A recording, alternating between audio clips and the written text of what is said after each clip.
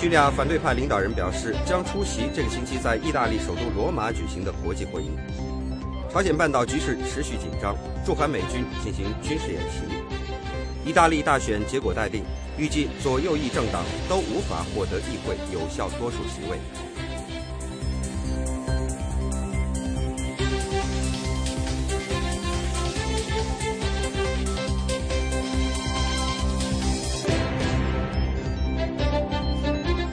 大家好，欢迎收看美国之音2月26号星期二的 VOA 卫视，我是肖寻。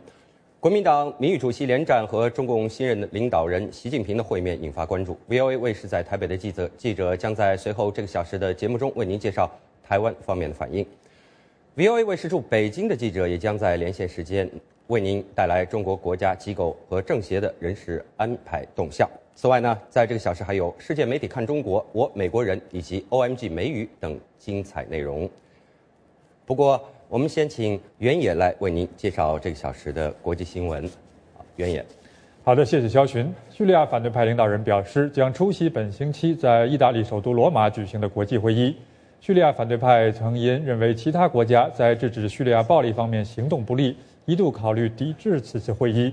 叙利亚全国联盟主席哈迪卜星期晚间在他的脸书网页上发表声明说，反对派领导人已经决定不抵制定于星期四召开的叙利亚之友国际会议。美国副总统拜登对这一决定表示欢迎，并说这次会议是叙利亚反对派表达对目前危机看法的一个重要机会。星期一，叙利亚外长瓦利德·穆阿利姆在俄罗斯首都莫斯科表示，叙利亚政府愿意同有意愿参加的各方进行对话。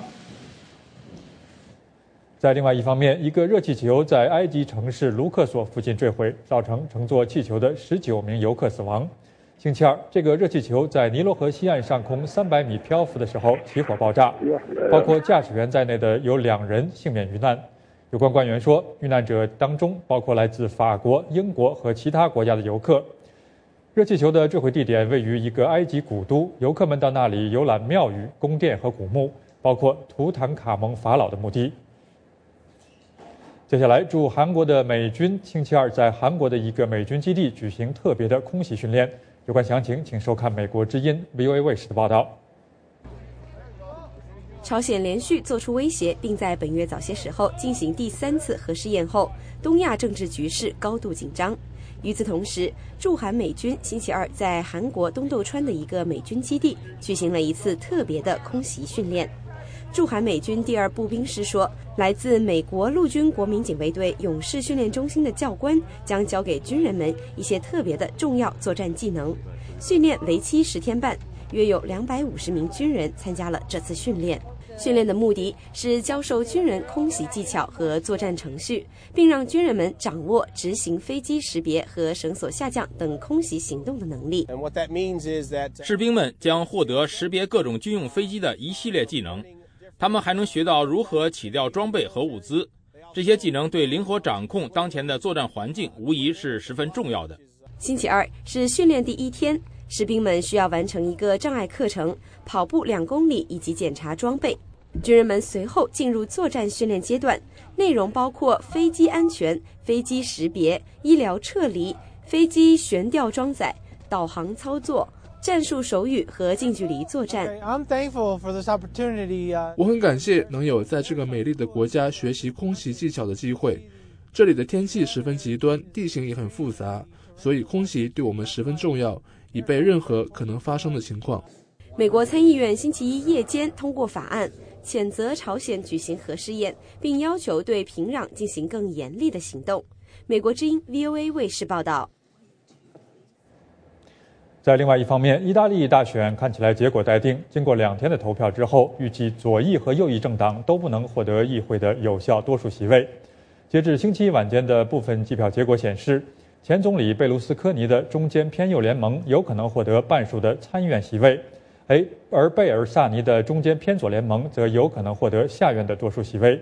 出人意料的是，意大利选民大力支持喜剧演员出身的政界人士格里洛领导的5星运动党。参议院的有效多数需要政党联盟拥有160个席位，而贝卢斯科尼或许不能够获得第4次就任总理所需要的足够支持。在另外一方面，来自6个世界强国的代表将开会讨论伊朗有争议的核项目，以应对10年来引起关注的伊朗研制核武器的问题。星期二，出席在哈萨克斯坦首都阿拉木图举行的会议的有所谓的5+16国，即美国、英国、法国、俄罗斯、中国和德国。预计这次会谈不会出现任何重大的突破。国际原子能机构最近表示，伊朗已经开始在纳坦兹核电站安装新一代的用于铀浓缩的离心机。星期二举行的会谈是过去8个月以来这6个国家和伊朗首次聚在一起，就伊朗的铀浓缩项目进行谈判。最后显示7名法国人上个星期在喀麦隆被绑架情形的录像出现在互联网上。星期出现在 YouTube 上的这段视频显示，有2名男子、1名女子和4名儿童坐在一个小帐篷里，他们周围有3名蒙面的男子，其中有2人手持步枪。一名口操阿拉伯语的枪手警告说，除非在喀麦隆和尼日利亚的伊斯兰激进分子获释，否则这些人质就会被杀害。没有迹象显示录制这段录像的时间和地点。法国外交部星期对美国之音说，目前尚未证实这段录像是伊斯兰激进组织伯克圣地录制的。好的，以上就是这个小时的重要新闻。稍后 VOA 卫视还有更多的精彩节目，感谢您继续收看。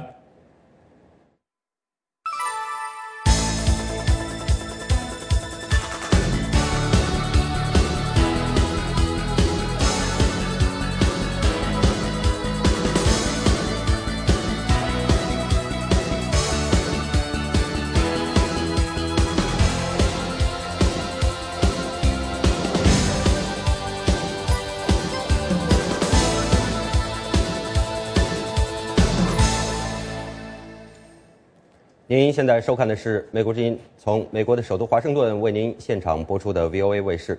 中共18届2中全会正在北京召开，而人大和政协两会也将在下个月初开幕。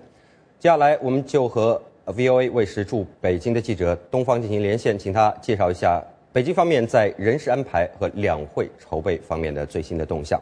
东方你好。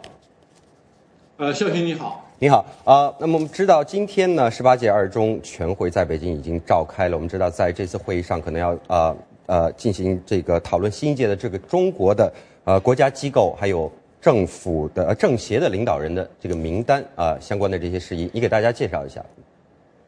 首先呢，我们介绍一下18届2中全会今天呢正式的在北京召开了。不过呢，今天呢所有的北京主要的官媒呢，并没有把这条消息作为主要的消息报道。那么按照惯例呢，是等到26、27、28，也就是28号结束的那一天会出会议公报。那么所有的呢这个今天讨论的结果，那么明后2天讨论的结果呢才会公之于众。那么这次18届2中全会呢也是非常重要的，因为它要讨论这个国家领导人的任免问题那么最重要的呢，我想大家关注的呢都是所谓行政体制的改革。请注意呢，他们叫行政体制的改革，而不是叫政治体制的改革。也就是呢，具体的说呢，就是国务院机构改革和职能转变这个方案。原来呢，大家都纷纷盛传要实行所谓的大部制，比如说大能源部、大文化部、大金融部、企改委等等。那么这一次呢，很可能不会列入这一轮改革的重点。不过呢，也不是说国务院就完全没有任何改革。据报道呢，铁道部可能要并入交通部，那么计划生育委员会呢会并入卫生部，这呢是国务院改革的重点。另外呢，这次中央2中全会呢还讨论了温家宝代表11届人大所做的政府工作报告肖巡。好的谢谢您。我们知道中国的这个人大和政协两会下个月上旬呢就要在北京开幕了。那这一次刚才您提到的这个18届2中全会对即将召开的这个两会的重要的人事安排有没有做出什么样的表述，或者是透露什么样的消息？是的。那么2中全会呢，一般来说是确定政府的领导人。我们知道1中全会呢是确定党的领导人。那么这次两会是全国人大、国务院、全国政协都要进行领导人的大换班。据报道这一次中共中央2中全会呢要讨论中国的国家机构和全国政协领导人的建议人选。那么我们都知道，从11届3中全会以来提出党政分家，所以呢这个党的二中全会呢，只是建议这个国家主席、副主席、正副总理、各个部委首长都是什么人选，然后呢，要在3月3号和5号分别召开的两会上呢，由代表表决。那么和18大不一样的是呢，一直到最后1分钟，我记得我报道18大的时候，外媒还在为7常委还是9常委，我们一直在车上去人民大会堂的车上还在竞猜。那么这一次呢，可以说人大就毫无悬念。那么习近平会被推举为中国国家主席和中国国家军委主席，李克强呢会被推任为总理，张德江任人大委员长，俞正声会任全国政协主席。肖巡。好的，最后呢，我想请您给大家再介绍一下，因为你人在北京，那么北京现在在筹备两会的时候，这个外面的观感这个情况到底是怎么样？给大家介绍一下。北京的两会即将召开，街上呢是这个特别是地铁站上呢加强了警备加强了戒严，不是戒严就是警卫措施。那么今天呢两会的新闻中心正式启用，为报道两会的中外媒体记者提供服务。我明天呢会去新闻中心去领这个记者证，领取相关的材料。那么中国外交部呢也为驻京的外媒记者和外国专程从各个国家到北京来报道两会活动的外媒记者呢组织一些参访的活动。那么他们主要是呢像这个展现中国的成就。那么明天呢有一个参访就是小城镇的建设，星期五呢要参访一个老年人的中心，这个呢我比较感兴趣，因为中国呢已经进入这个老龄社会。那么这次会议将体现习近平改革汇风的新风。据报道呢，以往换届的两会会期都会比较延长，但今年的两会不但不会延长，反而会缩短。据报道呢，政协会议呢可能是有10天，人大会议呢可能也要压缩。不过呢，由于中国领导人要通过党的建议推荐，有些网民说，即使开1天也是长的。如果不搞三权分立，人大政协要想摆脱花瓶的传统的这个印象和影响，恐怕呢还是要展露出一点锋芒来的让我们来拭目以待，看看到底有没有人敢在议案中投反对票，中央电视是不是能够实况转播激烈的辩论的镜头，让我们来拭目以待主持人肖群。好的，谢谢东方给我们带来北京的最新的政治动向，谢谢您，再见。那么接下来请您继续收看 VOA 卫视连线节目。台湾国民党荣誉主席连战在中国访问期间和中共总书记习近平以及中国国家主席胡锦涛会面的时候，都谈到了两岸可以从民间智库先展开政治对话和谈判。对此呢，台湾的朝野政党则有不同的看法。接下来我们就请人在台北的美国之音的特约记者张永泰来介绍一下有关情况。永泰你好。肖巡以及所有听众朋友大家好。那么虽然连战他这次去中国访问呢，那么台湾的这个主管两岸事务的陆委会呢是说他是以这个民间人士的身份前往那么总统府方面也说呢，并没有交付连战特殊任务那么但是呢，连战在中国的一言一行还是被台湾的媒体这里呢等于算是广泛的这个用放大镜的这个方式来报道。那么尤其是他在和这个您刚刚提到的跟习近平还有胡锦涛会面的时候提到两岸呢未来呢将会面对这个政治谈判或者是这个政治接触、政治这个对话这样的一个情况呢，那么在台湾这里有一些这个反响那么我特别采访了这个在野的这个台联党的主席黄坤辉，那么他是表示说连战所提到的这个政治对话呢是顺着这个包括这个过去所提出的两岸应该终止这个敌对状态建立这个军事互信机制，还有就是说最后签署和平协议这样的一个思路呢顺下来，那么来谈这个两岸应该进行这个政治接触的事情。那么黄辉认为说连战这样的思路呢是配合北京当局来谈这样的一个发表这样的谈话他认为非常不符合台湾现在的主流民意，因为包括这个陆委会呢在自己去年所做的这个民意调查呢台湾只有大约1成的民众那么支持两岸未来走向统一，那么高达90%的民众呢都认为两岸呢未来这个不同意走向统一。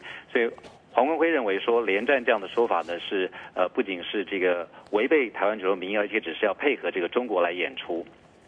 那么另外呢，我也采访了就是执政的这个国民党的立委吴育仁呢，他是说事实上，连战这一次到中国访问呢，是要展现台湾这个友好的这个善意啊，那么让这个双方这个高层未来或者说在政治互动啦，在这个不论任何的互动上面呢，都是在一个比较友善的友好的气氛下来进行。所以他认为这个所谓的政治谈判的话呢，应该不会立即展开，但是呢，未来双方似乎好像也无可避免，所以呢，由这个民间的学术界还有这个智库呢来先行做一些研究讨论，那么事实上对两岸来讲应该也是一件好事。肖群，好的，永泰，我们请你再给大家介绍一下这个台湾的学者对于这次习近平和连战的会晤谈话有什么样的反应和解读？好的，那么对于这个所谓的联席会啊，我看到了在媒体上报道，就是研究两岸关系非常这个重量级的这个学者杨开煌教授，他现在在铭传大学任教啊，他认为说这个连战和习近平之间的默契啊，可以说是非常好，因为像是这个连战他提出了像是这个所谓的16字基本原则啊，一个中国，两岸和平，互利融合，振兴中华。那么习近平呢，他则提到就是说两岸是命运共同体，还有他也提到了一中框架，还有就是说这个两岸呢，就是说可以共圆中国梦啊等等的。他认为双方的这个等于算近年来啊，他所观察到的在这个高层互动上的默契最佳的一次啊。那么至于有关于谈到这个两岸未来的政治谈判或这个对话啊，他认为由目前的这个两岸发展啊，像是文化交流、经济、社会等等互动，接下来的话应该是无可避免的。那么他也可以预期啊，这个接下来台湾的这个或两岸的这个智库啊，还有学者应该会来这个商讨这方面的事情。那么另外一位重量级的两岸这个学者就是林中斌教授啊，他现在在台湾的国防大学任教啊。那么林中斌教授认为说，在这个习近平跟连战的互动当中，他也看到像是两个老朋友啊、老友的这个互动的情况啊。那么他认为习近平的这个对台政策啊，应该会非常有自信，而且很有自己的想法，而且有别于这个过去的胡锦涛或者是江泽民的这个对台政策。那么他认为习近平的对台的这个做法应该会更加的细腻啊，更加的多样化。那么他也认为呢，接下来的这个两岸的这个政治谈判互动呢，应该是可以预期的。但是我们要特别跟听众朋友、观众朋友介绍，就是说，马英九总统啊，他曾经不断的这个多次谈到了啊，在他任内，他还有大约3年多的任期，他说在任内呢将不会和中国大陆进行任何的政治谈判，还有接触。肖群，好，谢谢永泰为我们介绍台湾政界还有学者对于习近平和连战会晤的反应。那么在这个小时稍后进行的世界媒体看中国的栏目中的主持人齐正芳将为您介绍国际媒体对中国人民解放军少将罗源开微博的反应。罗源少将经常做客中国的中央电视台军事频道，就中国的外交和军事战略问题发表意见。如今这一位以鹰派观点著称的少将又寓教于乐，并开启了微博。不要错过今天的世界媒体看中国。接触信息的脉动，感受时代的心跳，持续可靠的消息来源，平衡客观的新闻理念。我是樊东明，欢迎收看美国之音 VOA 卫视。拒绝偏激与炒作，倾尽全力去做。You could totally do that. 传媒精品全新打造，唯信唯实新闻天职。美国之音 VOA 卫视。欢迎您继续收看 VOA 卫视。接下来是时事看台栏目。美国人为自己的民主感到骄傲，可是也有人说选举制度的运作差强人意。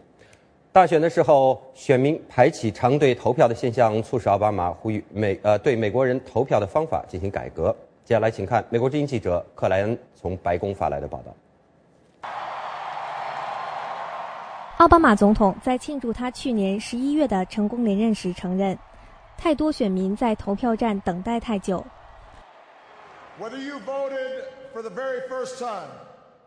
不管你是第一次投票，还是排队等了很久。顺便说一下，我们一定要改变这个情况。奥巴马总统在2月份发表国情咨文讲话中说，排长队投票违背了美国的理想。他讲述了佛罗里达州迈阿密102岁的黛西兰·维克多的故事。当黛西兰来到投票站时，有人告诉他可能要等6个小时。他担心的不是他的身体的疲劳和脚疼，而是像他这样的老人是否还有机会表达他们的意愿。奥巴马宣布成立一个新的委员会来研究大选程序。这个委员会由他以及共和党挑战者罗姆尼2012年竞选班子的首席律师共同领导。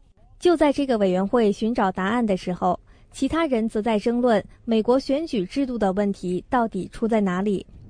华盛顿传统基金会的高级法律研究员汉斯·冯·斯帕克夫斯基说，奥巴马夸大了选民排长队投票的问题。一个不实的说法是，去年11月大选日，每个人去投票都要排长队。麻省理工学院对此做的一个调查显示，全国范围内选民平均等待时间是14分钟。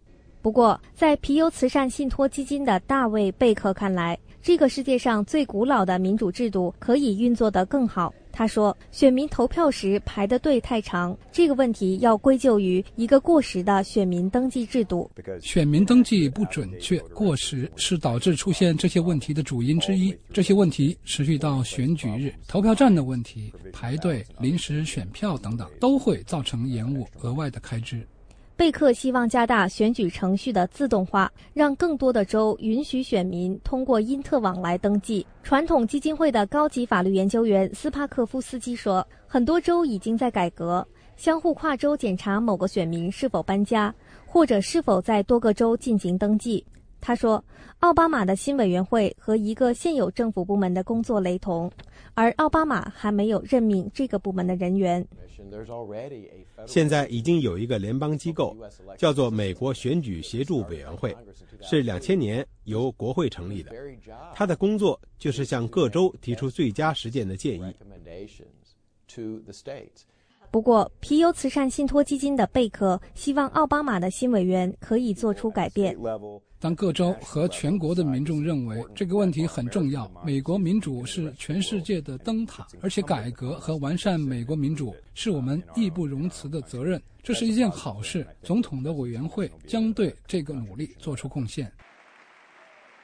如果真的是这样的话，那么黛西兰和其他选民在今后的选举中就可以更容易地行使美国人的基本权利。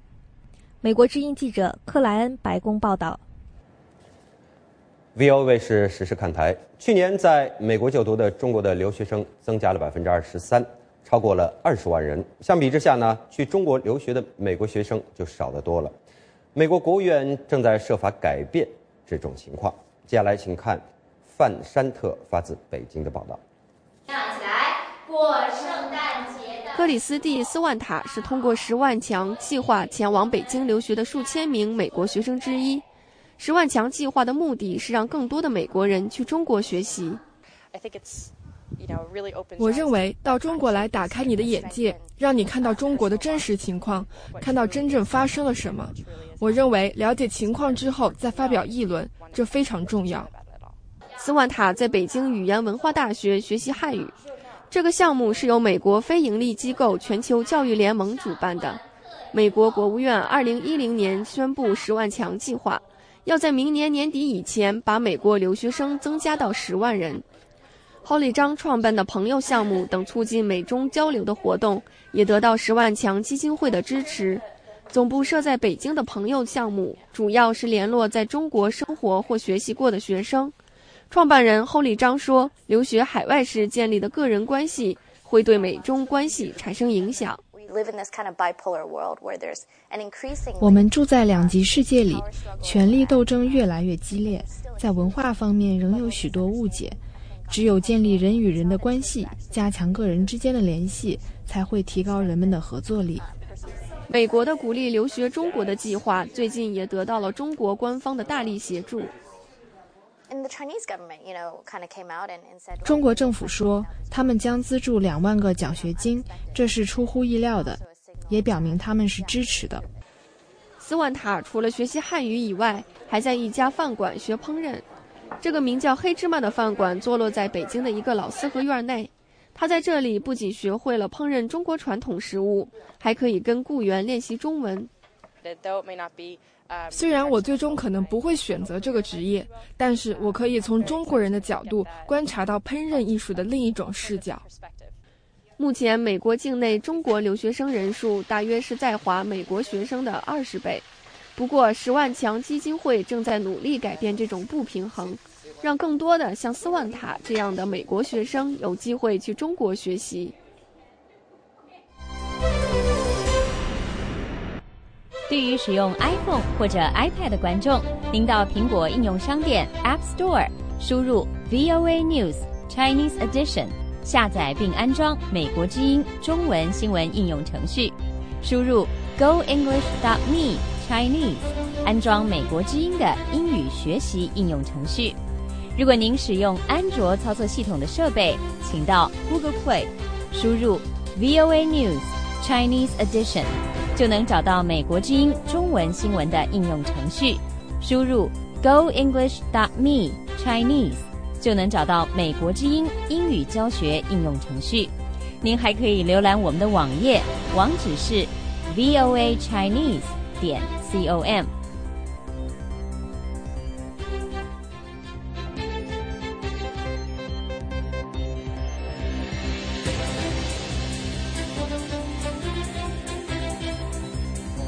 太聊了，好，欢迎回到 VOA 卫视的直播现场。现在又到了我们的世界媒体看中国的时间了。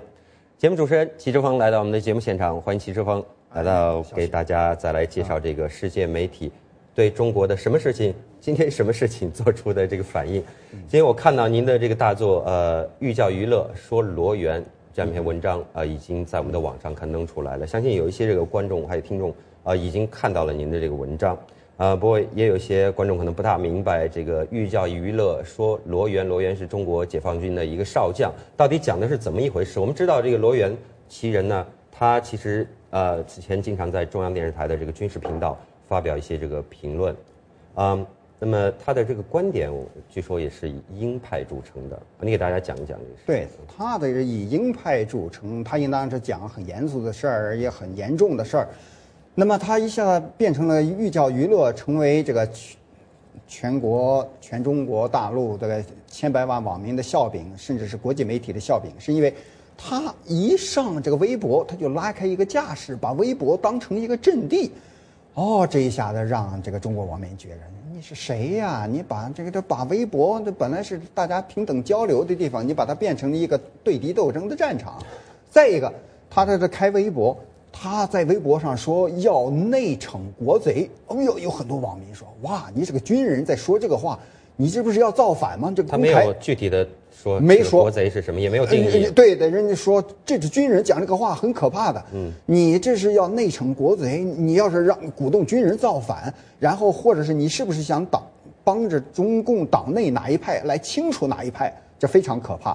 再一个，中国网民就说你这是整天这个对这个国家喊打，对那个国家喊杀，在这个电视台上搞这激烈的反美言论。但是你家的人有人在美国经商，你这是在美国经着商，又在这边高喊爱国反美，你这个很矛盾啊！你是要干什么？所以他的这个家底儿也被这个网友给兜出来了。对，兜出来，而且他家底儿，他这家底儿是更多的、更好玩的东西，比如说。他爹是中共的一个非常大的一个元老，中共中调部、中共内部调查组织中调部的这个部长。但是在1978年，他在这个云南那个地方当兵。在79年年初，中共要对这个对越展开所谓的自卫反击战，当时那个中越战争，对中越战争，那个伤亡非常惨重。在那个伤亡非常惨重的战争到来之前，他安全的调回了北京去了。你说他的父亲是吧？对，把他调回北京去了。人家也说，哇，你家有2个少将，然后你整天这么好战，但是你临阵你却那么巧的就回到北京去了。你这种做法的话，让人很不放心。这下整个的成了个娱乐，但是当然这个娱乐是很沉重的娱乐了。所以你刚才也提到说，这个网友呢，这个评论有很多人认为他在发出这样的这个声音实际上是有这个军人干政的这个嫌疑在里面。对，他这是当然是他说的这个内惩国贼，我相信这种说法的话，在任何一个国家的军人都是不会这么说的。对，你这个东西，你的内城国贼啊，我的天哪！而且没有姓名的内城国贼，那就是说军人我要担当起这个执法的功能来，我要收拾你国内的某一派的人。如果要是像这很可怕的。如果要像司马南这样的评论人士，如果要说是这样的话，可能不会有这么大的反响。但是他是一个解放军的少将。不过我们也知道，这个罗源少将呢，先前在其他的场合也公开的发表了一些针对日本的这个观点。那么日本方面这个媒体呢，对这次这个事情有什么样的这个看法和反应？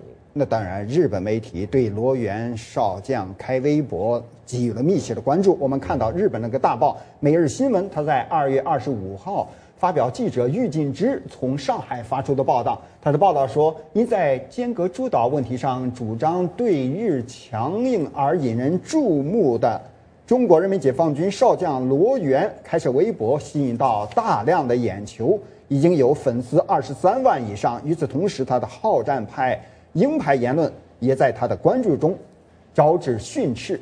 那么罗源在开播之后，他说：“为了我们亲爱的祖国、亲爱的党、亲爱的军队、亲爱的人民，我们应该坚决战斗。”罗源在22号在微博上首次发言，这样说。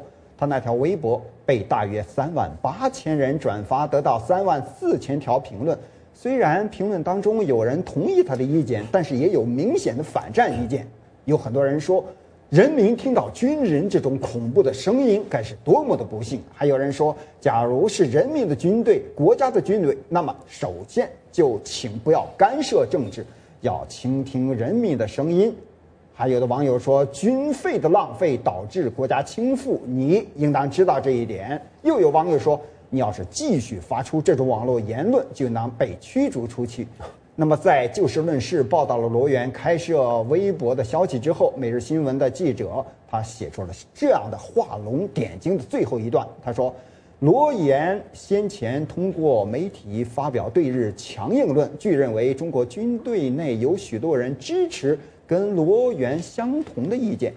中国军队内有很多人持有跟罗源相同的意见，但是也可以这么说，一般的中国公众对这种看法持有强烈的担忧。对，此前我们在聊的时候，你谈到说罗源在这个微博里边也提到说，他开这样一个微博，以他这样的身份开这样微博，实际上是得到批准的，对，得到特别批准。那么他面对网友这种强烈的批评和质疑呢？罗源他本人有没有做出什么样的回应？他当然做出回应，他那个回应可以用一个词儿来形容，他就是说他的回应显然是乱了套。那么对网友提出来的很多的问题，比如说他兄弟6个，有人在美国经商，2个是解放军的少将，他对中国军队腐败问题的看法，对军车这个高档军车的看法，对这个什么军人干政的看法，对收拾国贼的看法，到底是什么意思？他不做解释。与此同时，那个网上突然出现了一个以罗源的名义来夸奖罗源的那么一个微博的帖子，新浪微博。他在上面说，这个罗源将军是军人，也是学者，对朝核问题分析得很到位，所提出的建议非常合情合理，水平就是高。在电视台做军事评论员是最受观众欢迎的啊！这个帖子一发出来之后，中国的网民笑翻了天。新浪微博发表声明说，那个赞扬罗源的帖子是有人盗用罗源将军的账号发出的，不是罗源将军本人发出的。但是这种解释让中国的网民是笑得更欢。有人认为，是不是应当将如此盗窃罗源将军账号的人交付军事法庭审判？还有的人则表示担心，罗源将军连自己的账号都保卫不好，还大谈如何保卫国防，这让人不敢放心。对，您在这个文章里边也提到了，说这个世界媒体其实对罗源相关的这一则笑话有反应，你给大家介绍一下这个国际媒体方面的反应。国际媒体反应那当然非常的广泛。那么我们看这个，以前我们平常这个听不太到的，也没大介绍的是西澳大利亚今日这个新闻这个网站，他这个驻中国这个记者，他说，这个驻中国的记者他叫约翰加诺特，他从北京发出的报道说，罗将军是红色贵族阶层保守派当中的明星，也是中国中央电视台军事频道观众当中的明星。他常常在那里做嘉宾，但是在相对不那么肯买他账的微博网民，则是质疑他为什么要首先为亲爱的共产党而不是人民战斗。中国军队将领是否应当如此积极干政？在罗源将军吹响内惩国贼的号角之后，网民也向他建议先从他家开始。有网民指出，他的好几个兄弟在商界根底很深，在他看来是用自己的账号写评论自吹自擂，为自己造势，被抓住之后，他的公关战遭遇重大挫折。他声言他的账号密码被盗窃，导致中国网民提出疑问：假如中国人民解放军的将领连自己的微博账号密码都保护不好，怎么能指望解放军保护中国领土完整？那么在罗源将军出示微博首战失败之后，加诺特2月25号，也就是昨天，他联系到了罗将军本人，请他谈谈他出师不利在微博上所遇到的汹涌的批评性民意。那么罗将军说：“我不想谈这个问题。”他说：“我对公众舆论问题没有什么好说的了。”这是罗将军本人的看法。还有大概还有半分钟的时间，你给大家来讲一讲这个网民中盛传的所谓这个罗源体是怎么回事？还有这个罗源将军这个出师微博首战大败以后，有没有得到什么样的建议啊？哎呦，这咱们先讲这个罗源体。现在罗源体已经让这个中国网民获得了非常大的娱乐，大家都争相在用罗源体来搞创作。我们也可以来一段罗源体，比如说，我也可以来一段罗源体，是齐之锋先生是记者也是学者，对于世界媒体看中国的报道很到位，所提的分析合情合理，水平就是高。在 VOA 卫视做电视是最受观众欢迎的。好的，因为我们这个时间已经到了，确实是很有意思。这个罗源体是不是就是自吹自擂体？对，就是。好的，再次感谢世界媒体看中国的主持人齐之锋来到我们的节目现场给大家做精彩的读报分析。观众朋友们，我们在网络视频大行其道的今天呢，很多人并不了解视频艺术之父白南准这个人。那么在稍后播出的《我美国人》栏目中呢，我们为您介绍生在首尔留学日德，也是第一位登上世界当代艺术大师级宝座的亚洲人白南准。他东西合璧的这个教育背景，超越国界的和种族的这种艺术探索，使他在欧美白人主导的现代艺术圈里获得了一席之地，请您不要错过。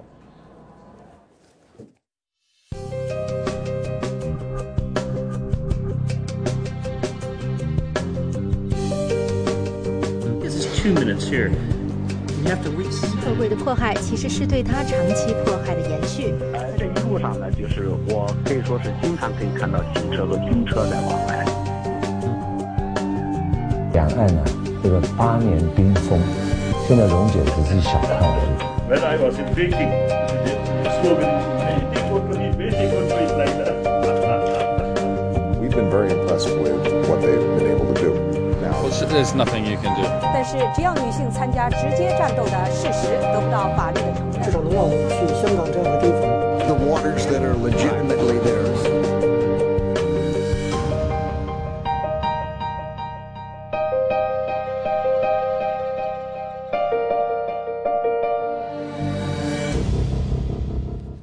欢迎您继续收看美国之音 VOA 卫视，现在是国会报道的时间。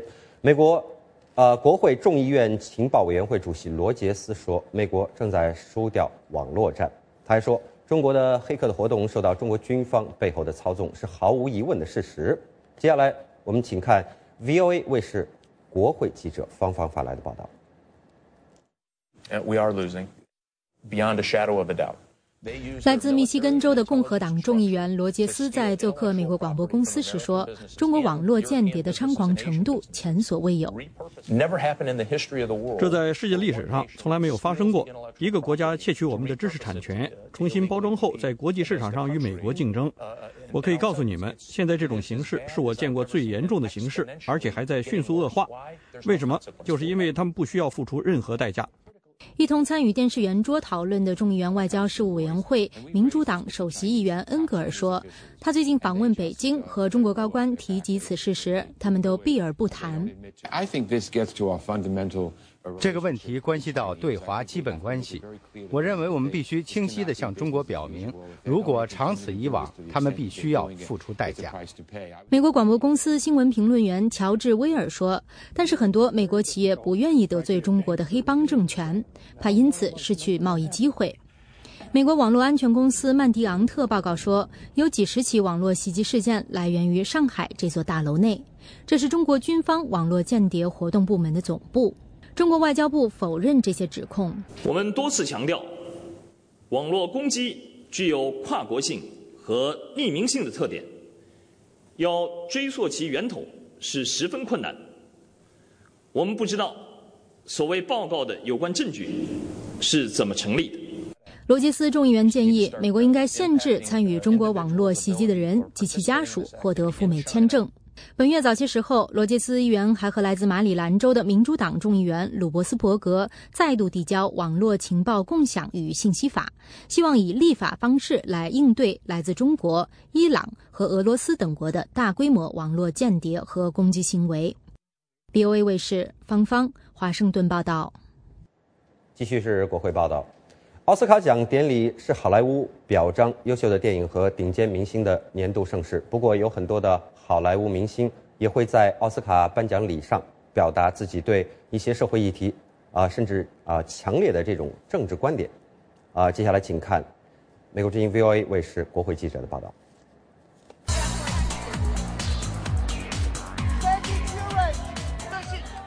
奥斯卡典礼之前，明星们走红地毯，记者一般都会问：您身上穿的是谁？一般的回答不外乎是阿玛尼、香奈儿、范伦蒂诺。不过，好莱坞女明星海伦·亨特别出心裁，她穿的这件海军蓝露肩礼服来自欧洲的平民化成衣品牌 H&M。她选择 H&M 是因为这个品牌注重环境保护。海伦·亨特不仅在走红地毯的时候宣传环保意识，平时她也投身环保运动。其实，在好莱坞积极参与社会与政治活动的明星很多。今年的奥斯卡最佳影片《逃离德黑兰》的导演本·阿弗莱克就是一个热衷政治的好莱坞明星。他近年来一直为民主党竞选出钱出力，被认为是在为他自己将来参选政治铺路。有的明星还在奥斯卡颁奖典礼上表达他们强烈的社会或政治观点。1973年，美国老牌影星马伦·白兰度凭借《教父》获奥斯卡最佳男主角。他为了抗议好莱坞电影对印第安人的描写而拒绝领奖，让一位印第安人女演员上台为他宣读拒绝领奖的声明。2003年第75届奥斯卡，导演麦克摩尔获最佳纪录片奖。他领奖的时候发表了抨击布什总统的反战宣言。Shame on you, Mr. Bush. Shame on you. 赢得了掌声，也有嘘声。很多人说，奥斯卡奖最吸引人之处就是明星们穿着高档名贵的礼服，在红地毯上闪闪发光。海伦·亨特的这件礼服虽然平民化，却搭配了价值70万美元的珠宝，所以我们别期待好莱坞会真的走向平民化。您收看的是美国之音的 VOA 卫视。在网络视频大行其道的今天，很多人并不了解视频艺术之父白南准。在这一期的《我美国人》栏目中，我们为您介绍这位生在韩国首尔、留学过日本和德国，同时也是第一位登上了世界当代艺术大师级宝座的亚洲人白南准。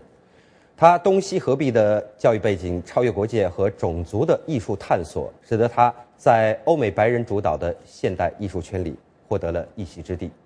他最善于创造前卫的艺术，还有幽默的细节。让我们来看一看他是怎么跟总统克林顿来开玩笑的。接下来请看 VOA 卫视记者苏珊、杰克逊、方正还有西西在华盛顿发来的报道。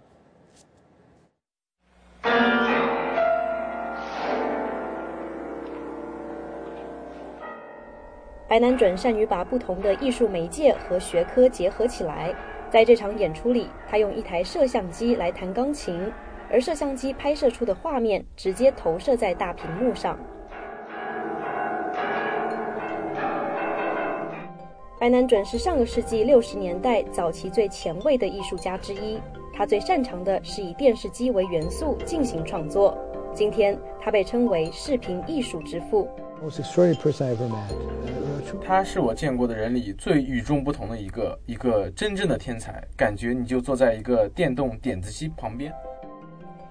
1964年，白南准着手制作电视大提琴，这是他早期作品中最具代表性的一个。他的长期合作伙伴大提琴家夏洛特·摩尔曼演奏出的不再是乐曲，而是影像。在1967年2月的一次合作演出中，夏洛特赤裸着上身来演奏白南准的作品。那场演出以夏洛特因衣冠不整被捕而告终。2年之后，白南准与夏洛特再次合作，但是这次他为夏洛特准备了2个小电视接收器，名曰电视胸衣，以防他再次被捕。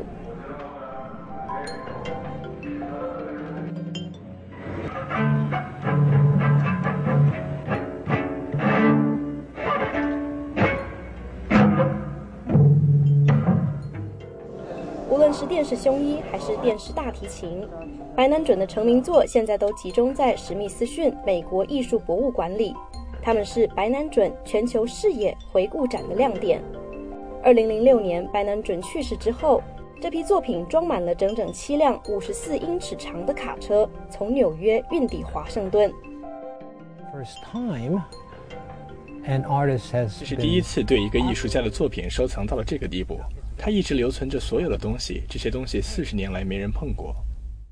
1932年，白南准出生在首尔一个富有的纺织工厂主的家庭。从幼年起，他便开始学习古典钢琴。由于朝鲜战争爆发，白南准随父母避难到香港，后来作为难民又流落到日本。在东京大学获得了美学和音乐史的学位后，他来到德国的慕尼黑大学继续进修音乐。在那里，他遇到了一批艺术家、作曲家和设计师，他们就是后来被称为激浪派的主导力量。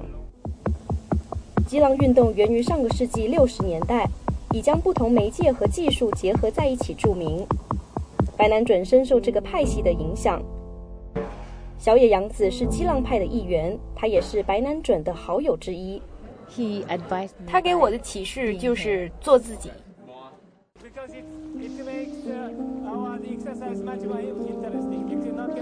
白南准是第一位登上国际当代艺术大师级宝座的亚洲人，他东西合璧的教育背景，超越国界和种族的艺术探索，令他在欧美白人主导的现代艺术圈里获得了一席之地。美国的前卫作曲家约翰·凯奇对白南准的艺术创作有极深远的影响，称得上是白南准的精神导师。他们2人合作的这个机器人在纽约的街上玩耍。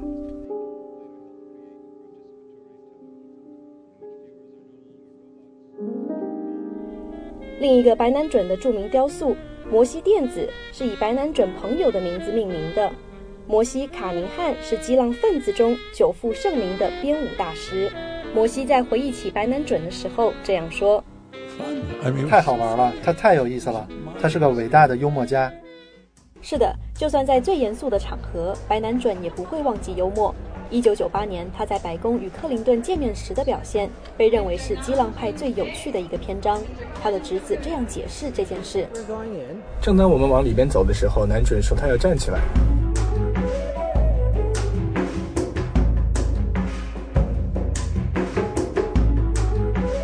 当天的头条是有人在白宫裤子掉了，这次却不是克林顿。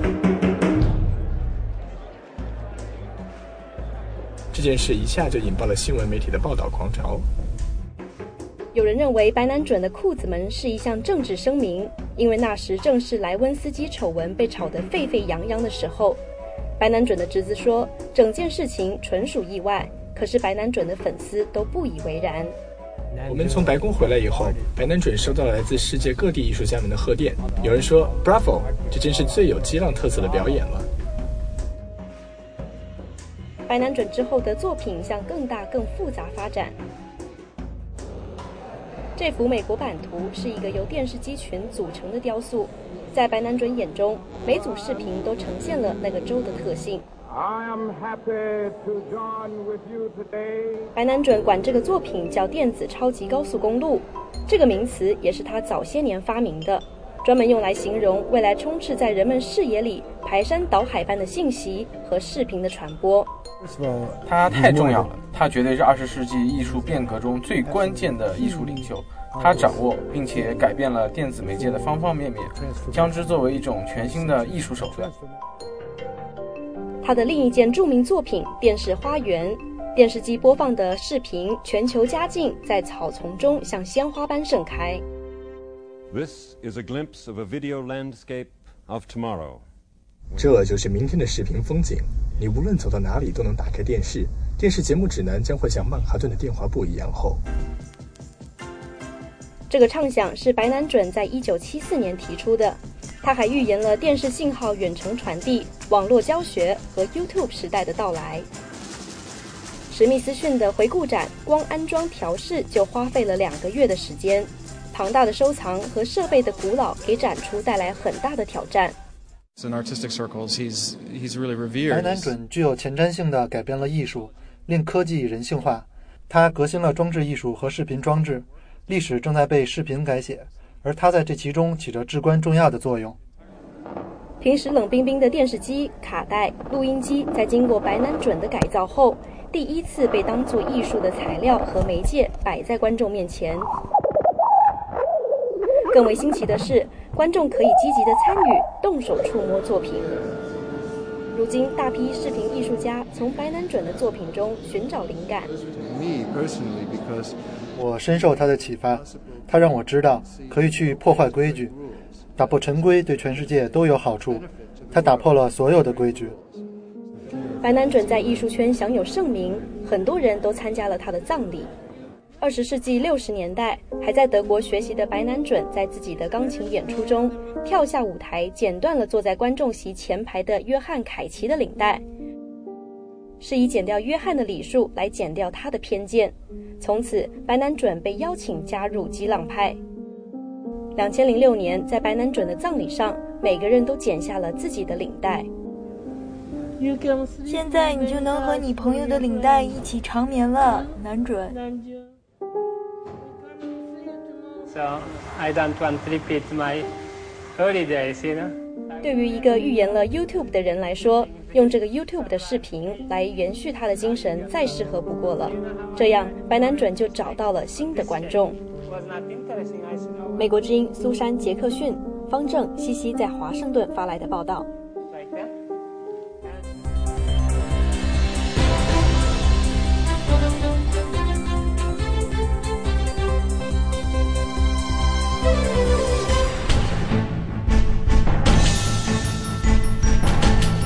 我们反对将有关的问题政治化。作为一个太平洋沿岸国家，美国和亚太地区有着很长的历史渊源。这个火腿之都出产的火腿为什么这么特别？大家好，咱们快去看看他家有多豪华。中国的网络防火墙有一个非常灵活。You guys got him. 欢迎收看《走进美国》。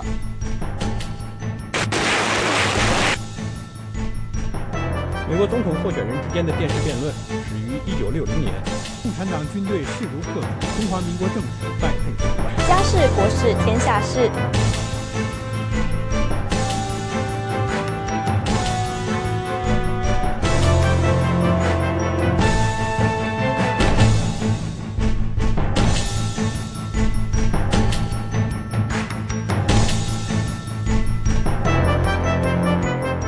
亚太5号卫星转发器 KU 频段，东经138度，下行频率12439.5兆赫，符号率每秒2500千伏，前向纠错3/4，极化方式垂直极化 ，PID 分组识别码1010视频，1011音频。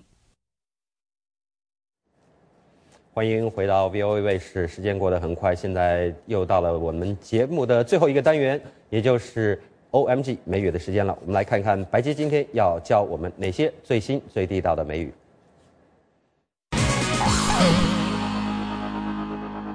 大家好，欢迎来到 OMG 美语，我是白洁。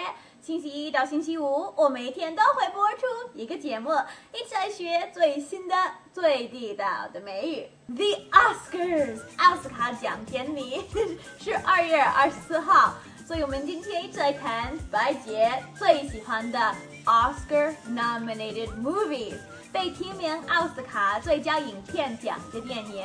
被提名奥斯卡最佳影片奖的电影，在美语里面有一个很口语的说法，就是 Oscar nom。That's short for Oscar-nominated movie or Oscar nomination. We just call them Oscar noms. Oscar noms. Oscar noms. Oscar noms. Argo. Argo. Argo. Argo. 逃离的黑蓝 Suspenseful. Suspenseful. Can't watch it, can't watch it, can't watch. 有悬念的。You need a script? Argo. Science fantasy adventure. Moonscape, Mars, desert. They need an exotic location to shoot. You need a producer. If I'm doing a fake movie, it's going to be a fake hit. My favorite Oscar nom this year is Argo. OMG. It was so suspenseful. My heart was pounding the entire time. 今年提名的奥斯卡最佳影片奖的电影里，我最喜欢 Argo 啊！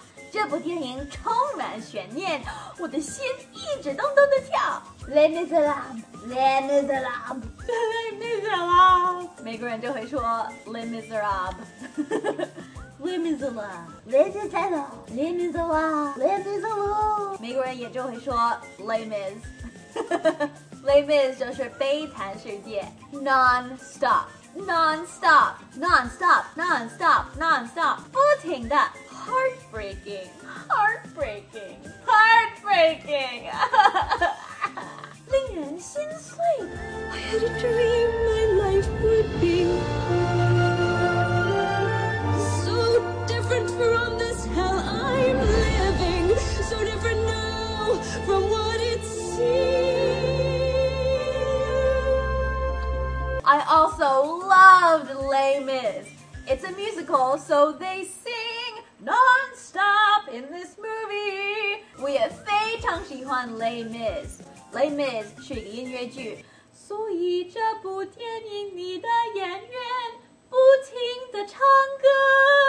And it's called Les Miserables, which in French literally means the miserable. So, oh my gosh, this story is just heartbreaking.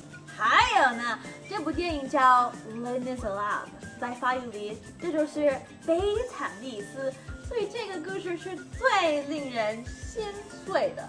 Lincoln, Lincoln, Lincoln, Lincoln, Lincoln, transformed, transformed, transformed, transformed, transformed， 变成。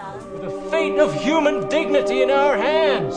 Blood's been spilled to afford us this moment. Now, now, now. Lincoln is another amazing movie. Daniel Day-Lewis totally transformed into Lincoln. His performance made the movie. Lincoln 也非常好看。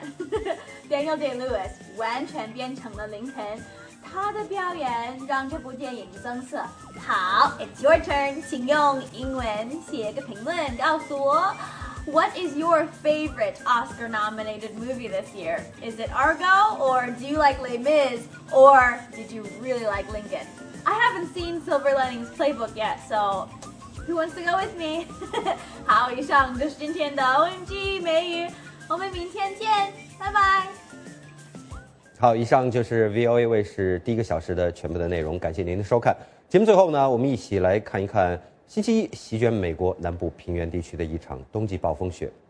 祝您晚安，也请您不要走开，继续收看由郑玉文为您主持的 VOA 卫视的第2个小时的精彩节目。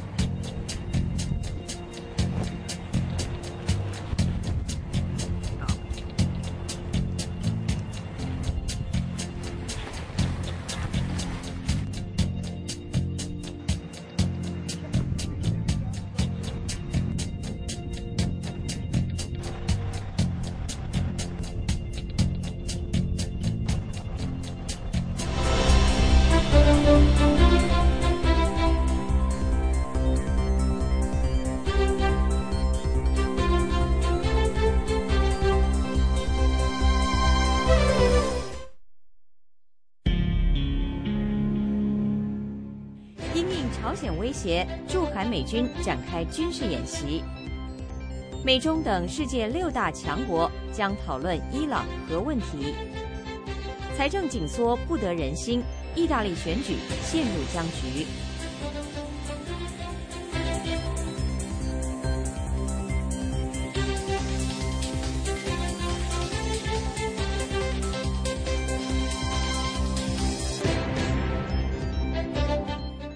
观众朋友们，晚上好！今天是2月26号，星期二，欢迎您继续收看第2小时的 VOA 卫视，我是郑玉文。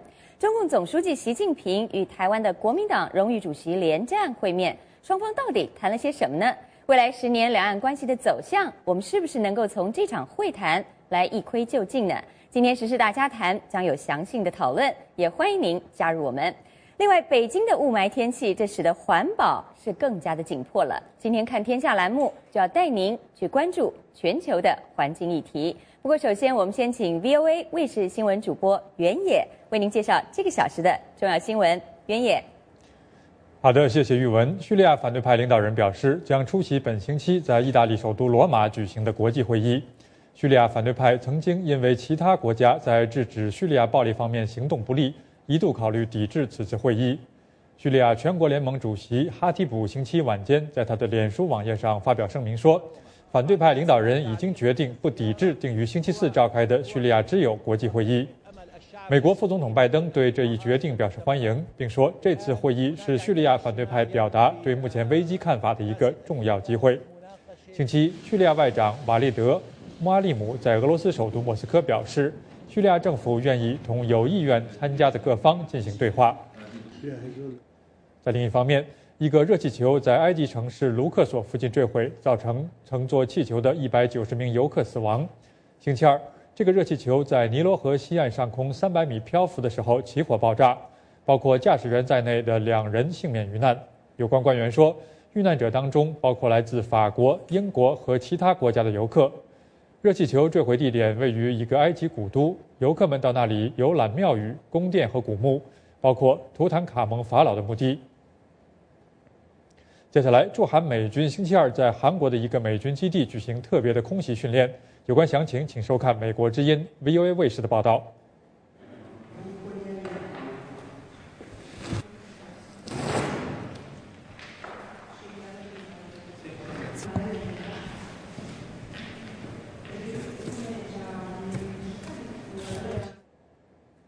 接下来继续关注其他方面的国际新闻。意大利大选看起来结果待定，经过2天投票之后，预计左翼和右翼政党都不能够获得议会的有效多数席位。截至星期一晚间的部分计票结果显示，前总理贝卢斯科尼的中间偏右联盟有可能获得半数的参议院席位，而在另外一方面，贝尔萨尼的中间偏左联盟则有可能获得下议院的多数席位。而贝尔萨科尼的中间偏左联盟出人意料的是，意大利的选民大力支持的喜剧演员出身的政界人士格里洛领导的5星运动党受到了选民的支持。参议院的有效多数需要政党联盟拥有160个席位，而贝卢斯科尼或许不能够获得第4次就任总理所需要的足够支持。另外一方面，来自6个世界强国的代表将开会讨论伊朗有争议的核项目，以应对10年来引起关注的伊朗研制核武器问题。星期二，出席在哈萨克斯坦首都阿拉木图举行会议的有所谓5+16国，即美国、英国、法国、俄罗斯、中国和德国。预计这次会谈不会出现任何重大的突破。国际原子能机构最近表示，伊朗已经开始在纳坦兹核电站安装新一代的用于铀浓缩的离心机。星期二举行的会谈是过去8个月以来这6个国家和伊朗首次聚在一起，就伊朗的铀浓缩项目进行谈判。新闻最后显示，7名法国人上个星期在喀麦隆被绑架情形的录像出现在互联网上。星期一出现在 YouTube 上的这段录像显示，2名男子、1名女子和4名儿童坐在一个小帐篷里，他们周围有3名蒙面男子，其中2人手持步枪。一名口操阿拉伯语的枪手警告说，除非在喀麦隆和尼日利亚的伊斯兰激进分子获释，否则这些人质就会被杀害。没有迹象显示录制这段视频的时间和地点。法国外交部星期一对美国之音说，目前尚未证实这段录像是伊斯兰激进组织伯克圣地录制的。好的，以上就是这个小时的重要新闻，欢迎您继续收看接下来 VOA 卫视更多精彩节目。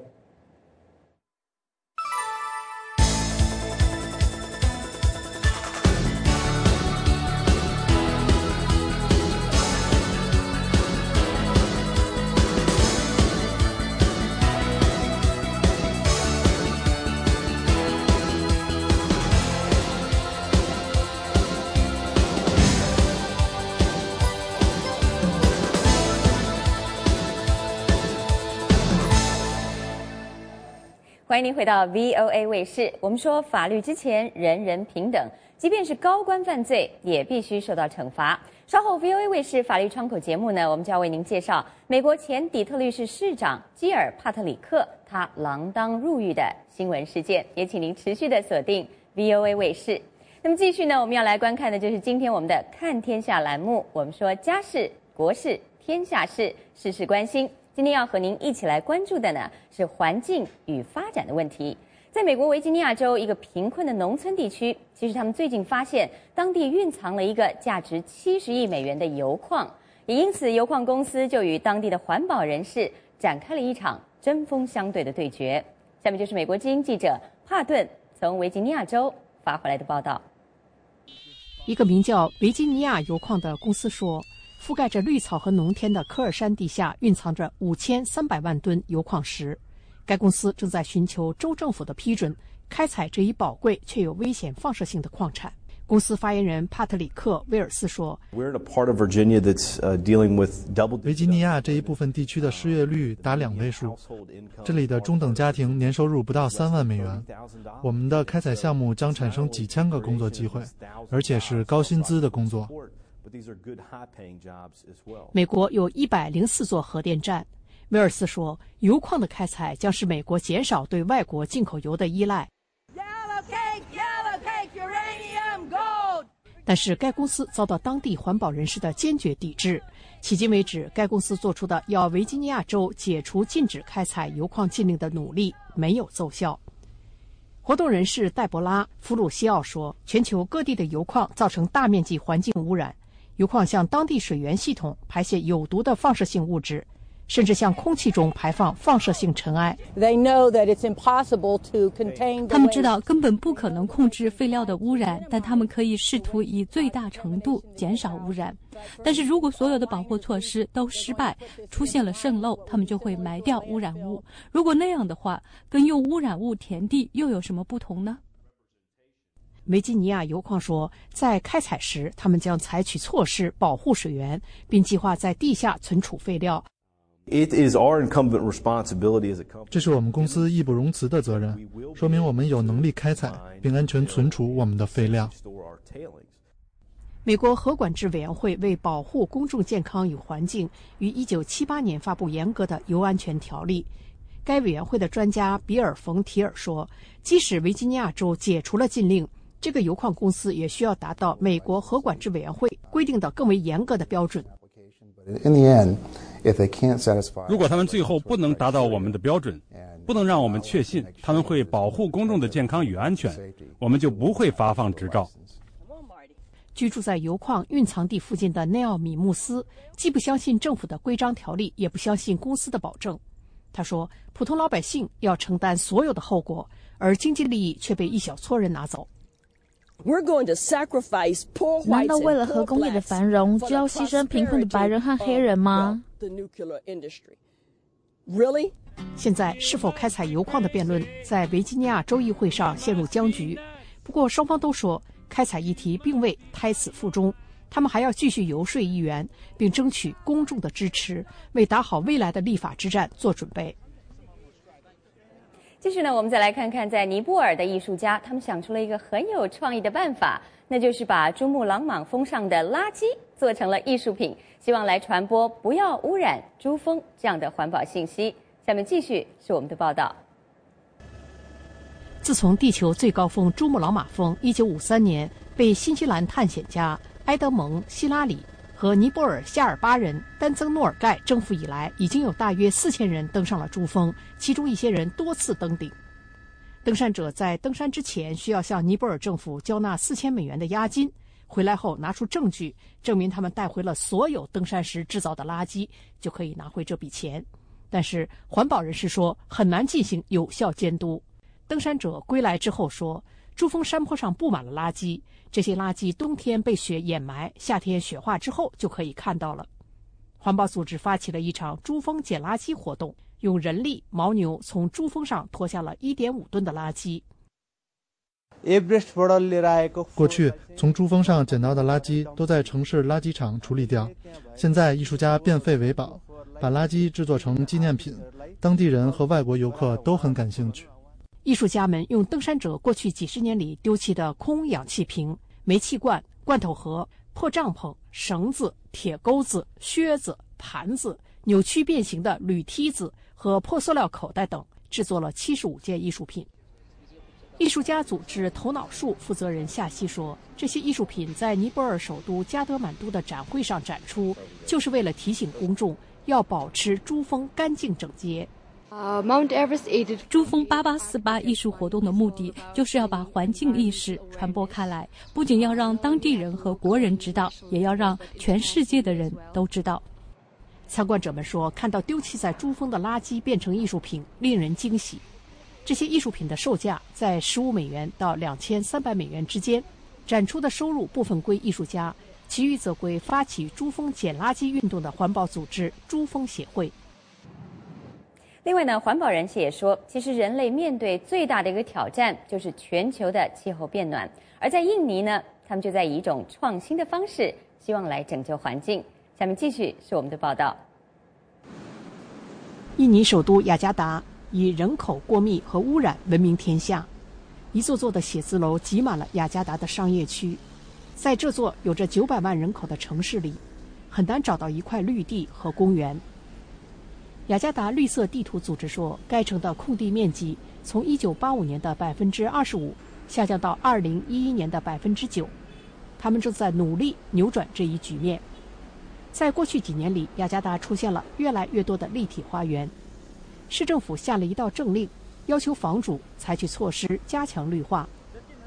雅加达的各家园林设计公司各显神通，从法国、日本和新加坡引进已经比较成熟的立体花园技术。印尼绿墙是该国一家主要的立体花园园林设计公司。在过去1年里，他们为写字楼、商场、医院和私人住宅设计了30多个立体花园。立体花园的主要目的就是让城市变得更绿。像其他大都市一样，雅加达严重缺地，拥有地皮的人宁愿在上面盖房子，也不愿意种树。他们建造立体花园时，一般使用无机培养液培养出来的植物，还要安装自动洒水系统，根据不同植物的需要来浇水，一天一般要浇5次水。环保组织支持这些园林公司的努力，因为立体花园给严重污染的雅加达带来了清新的空气，并降低碳排放量。房主也尝到了立体花园的好处。在雅加达炎热的气候里，墙上的植物给建筑物降温，房主还可以节省空调费用。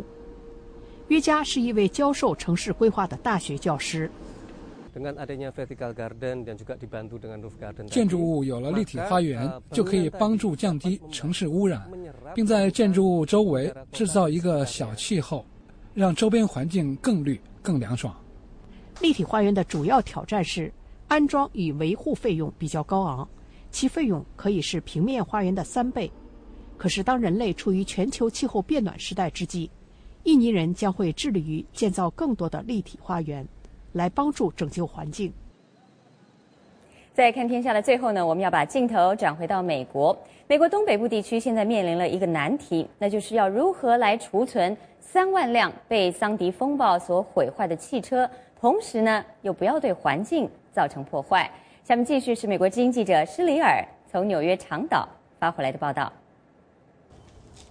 在一片美丽的松林保留地，湖泊、小溪、马匹、鹿和白雪构成一幅动人的冬日画卷。纽约长岛的冬天与这里的夏天的海滩一样迷人。在长岛东部有一个废弃的飞机场，那里停放着2万辆汽车，它们都是被去年横扫美国东北部的桑迪风暴毁坏的汽车。每天成千上万辆的汽车从桑迪风暴重灾区源源不断地运到这里，或停放在其他地点。汽车会停在这里几个星期或者几个月，直到汽车回收公司来把它们运走卖掉。买家主要是全球各地的网上购买者。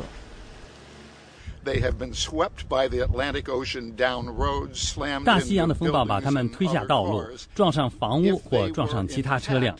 如果汽车仍然完好无损，保险公司就不会让他们报销。长岛稀松松树沙地协会认为，停放在这里的汽车对长岛的饮用水造成威胁，因为汽车泄漏的汽油、机油、防冻剂和其他化学物质渗透进地下储水层。300万人靠这里的地下水过活，他们无法从纽约上周的水库得到水源，渗入地下的物质会进入他们的水源。长岛河头镇签了一份270万美元的合同，同意被桑迪风暴毁坏的汽车在这里停放1年。该镇官员肖恩·沃尔特说，汽车被水淹过并不意味着汽车就会漏油。我们认为任何声称环境灾难的做法都是毫无根据的。看看这些汽车，它们看上去跟停在全国各地郊区商场外面的汽车没有什么不同。合作零件公司是负责处理桑迪风暴被毁汽车的主要公司之一。该公司的布莱恩说出了这些汽车的去处。卖到全世界各地去了，真的。很多汽车卖到中东，很多卖到非洲，还有很多卖到南美。美国担心的是不知情的买家买走了被桑迪风暴毁坏的汽车。美国很多执法机构就如何检查被毁车辆提出建议。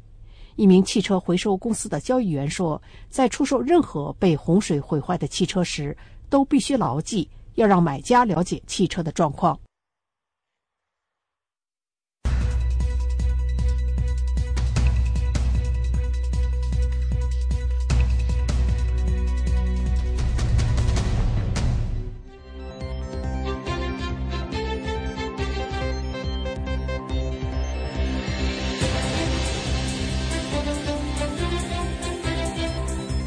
欢迎您继续收看 VOA 卫视，现在又到了我们时事大家谈栏目的时间了。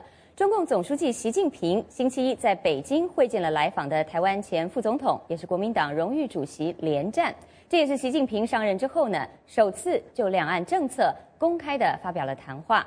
习近平强调，两岸同属一个中国这一基本事实，任何力量都无法改变。他还强调说，促进两岸和平统一是新一届中共领导的责任。那么今天我们节目当中就要来和您探讨习近平的讲话是否勾勒出了习时代的对台政策。那么未来的两岸关系到底还会遭遇哪些问题和挑战呢？当然我们也欢迎观众朋友，您可以拨打我们的国际热线电话400-120-0551来加入我们稍后的讨论。首先要为您介绍今天参加我们节目的嘉宾，非常难得为您邀请到的是台湾前陆委会主委，也是现任民进党政策会执行长的吴钊燮博士。欢迎您，吴博士。主持人好。是，非常感谢您。那么就在我们请这吴博士为我们来分析这场会谈以及台湾的朝野反应之前，我们要先来看看在美国的分析人士怎么说。他们说呢，习近平在会晤连战时重申了北京对两岸和平统一这样的目标，这显示了中国对台湾的最终目标呢，就是要以北京的条件来终止台湾实质独立的现状。有关详情，我们下面先来看看美国之音记者钟成芳的采访报道。中国官方新华社报道，习近平在会见连战和随行的台湾经济文化和宗教界代表时强调，继续推动两岸关系和平发展，促进两岸和平统一，是新一届中共中央领导集体的责任。这是习近平担任总书记之后，首度对台湾重要来客阐述北京新领导班子对台政策的基调。虽然习近平对连战一行人强调将保持对台政策的连续性，不过报道中未见习近平提到胡锦涛在18大工作报告中有关探讨国家尚未统一特殊情况下的两岸政治关系做出合情合理的安排的相关说法。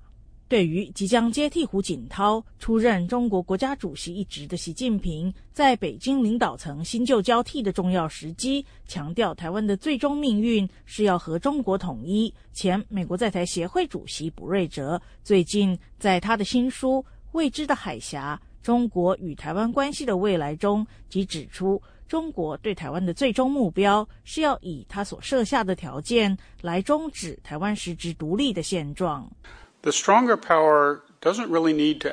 强权并不需要明显的做什么来使弱者屈服。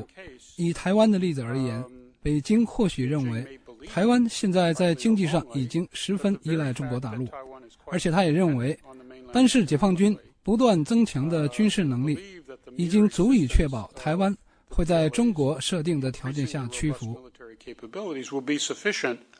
To secure Taiwan's submission more or less on China's terms. 卜瑞哲在布鲁金斯学会为他举行的新书发表会上说，习近平上任后首要目标是巩固权力，或许他对台湾的真正想法必须等待一段时间后才看得出来。不过胡锦涛在18大的工作报告中已经暗示，台北可能要面对来自北京更多的政治压力。现在最大的问题是，双方是否可以在经济文化事务以外开始朝政治安全谈判的方向发展。中国已经广泛暗示说他想要这么做。我个人认为，台湾内部的政治局势仍然是这些提议的最大障碍。根据连战办公室发布的新闻稿，连战在与习近平的会面中提出，两岸关系发展的原则是一个中国，两岸和平、互利融合、振兴中华。连战认为，两岸政治分歧仍然存在，双方应该在分工治理、相互尊重的前提下加强合作，并且相互探讨、累积共识，建立平等、对等、有效的政治架构。不过，连战的说法遭到台湾反对派民进党的批评，认为连战的讲话完全配合中共统战，并质疑国共两党是否准备进行两岸政治谈判。两岸关系是否和平发展，并非由特定人士或特定政党来决定。如果过程中缺乏民主的讨论和程序，得到的和平必定短暂而不扎实。以上是美国之音记者钟成芳的采访报道。好的，那么吴博士，刚刚我们也看到钟成芳的报道。那么针对卜瑞哲刚刚的一些说法，我相信您也有一些想要做一些回应。那么除了做回应之外，跟我们也谈一谈，对于这场习联会或台湾说联席会，那您认为它到底是一个具有历史意义的重要会晤，还是它没有一些实质内容，只是一场例行的会议？我想通常台湾的高层跟中国高层会面的时候，就必须要看它实质的谈话的这个内容是什么，是不是有新的、有比较实质的这些东西出来。那以我们这次在观察习近平跟连战的会面，双方所谈到的这些议题，至少是双方出来对外面所说的这些议题，好像没有什么新的。那可能是比较有这种形式上的意义，就是说连战到中国去，不只是见到了即将下台的这个胡锦涛主席，而且见到了马上就要上台的那个习近平主席。那我想这种传承的这种味道可能是比较强一点。但是即使是有这种传承的味道，当马总统在接见连战的时候，又把它定位做民间的交流，那这样子又使得这个意义就打了折扣。所以我们在看待这一次的习联会的这种意义来讲的话，可能就是一个比较属于形式上的一个意义。是，那稍后我也想再请教，从民进党来看对于这场会谈，还有对于未来两岸关系有一些什么样的看法？不过我想我们要先来看看我们的一些美国之音的观众和网友，他们也特别针对这场习联会呢，在我们的网站上发表了一些评论。我们先来看看这第一位呢，是署名小虫的这位网友，他就提到说，如果连战先生能够说服中共放弃独裁，走民主选举的道路，那么中国人还别说真的赞成你，不愧为是孙总理的好学生啊。那么另外一位，我们看到这个署名潘忠胜的这位观众网友，他就提到说呢，只要是有利于整个中华民族的利益，我们欢迎国共的第3次合作。连战和马英九都是有大中华情结的人，两岸最终一定会统一。不过我相信这个我们也有很多的观众网友有不同的看法。我们再来看看最后这一位呢，这位不具名的这位网友提到，他说连战来其实只是谈商业的利益，在大陆多赚钱是要国共合作发财啦。所以这个吴钊燮博士，我想我们观众网友也有一些不同的看法。那我们继续再来深入的来看习近平这一次的讲话。那当然我们知道，在这次谈话会谈之前呢，您也曾经在接受台湾媒体访问的时候谈到说，或许这两人可能会就两岸未来的和平协议、政治对话来进行一些磋商。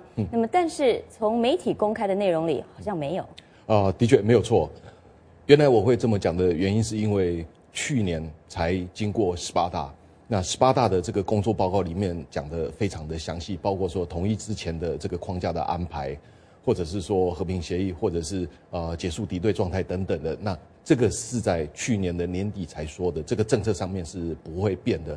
但是在习近平跟连战的谈话里面至少公开对外面讲的是没有这些，他们只提到说共同维护一中框架，努力积极推动两岸的和平统一，那这些比较属于这种口号性的这些东西。但是我也有看到比较新的这些报道，比如说跟胡锦涛主席的会面，他们就提到了这一些问题。对，所以看起来好像这些都仍然是中国的政策了哈。那我们比较担心的就是说，这些政策到底是不是根基于台湾的人民的这个同意，或者是说台湾的人民是不是觉得这个有必要？那我想以国民党的这个领导人和中国的领导人他们的观点来看，似乎人民的这个地位好像没有那么重要。那我想有一些网友他们也提到说，是不是能够采取民主的这种生活方式推动民主？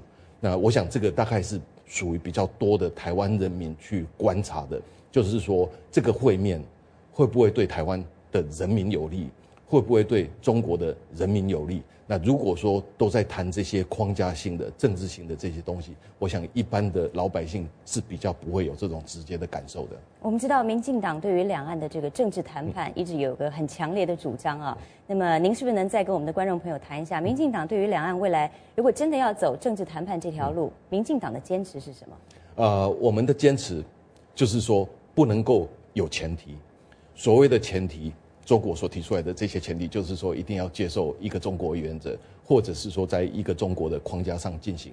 但是你看现在台湾跟中国之间的关系，它是实质上是分开的。台湾不是属于中国管的，台湾实质上是一个独立存在的国家。所以如果接受了一个中国前提，这个等于设定了那个未来协商的进程以及未来的这个结果，这个就是预设结论。那我想对于一个民主国家来讲，在协商之前就已经有了结论，这个协商是不用协商的。那中国所提出来的这些协商的一切的步骤，包括说结束敌对状态。那我们所看到的这个结束敌对状态，表示是说要结束内战的状态。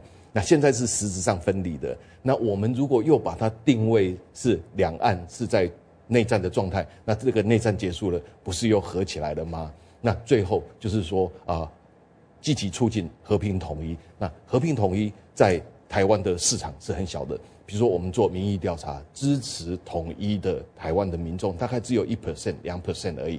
那如果说只有1%、2% 的民众，那又要去推动这些促成统一的这种政治协商的话，那我想对大多数的台湾民众来说是没有办法接受的。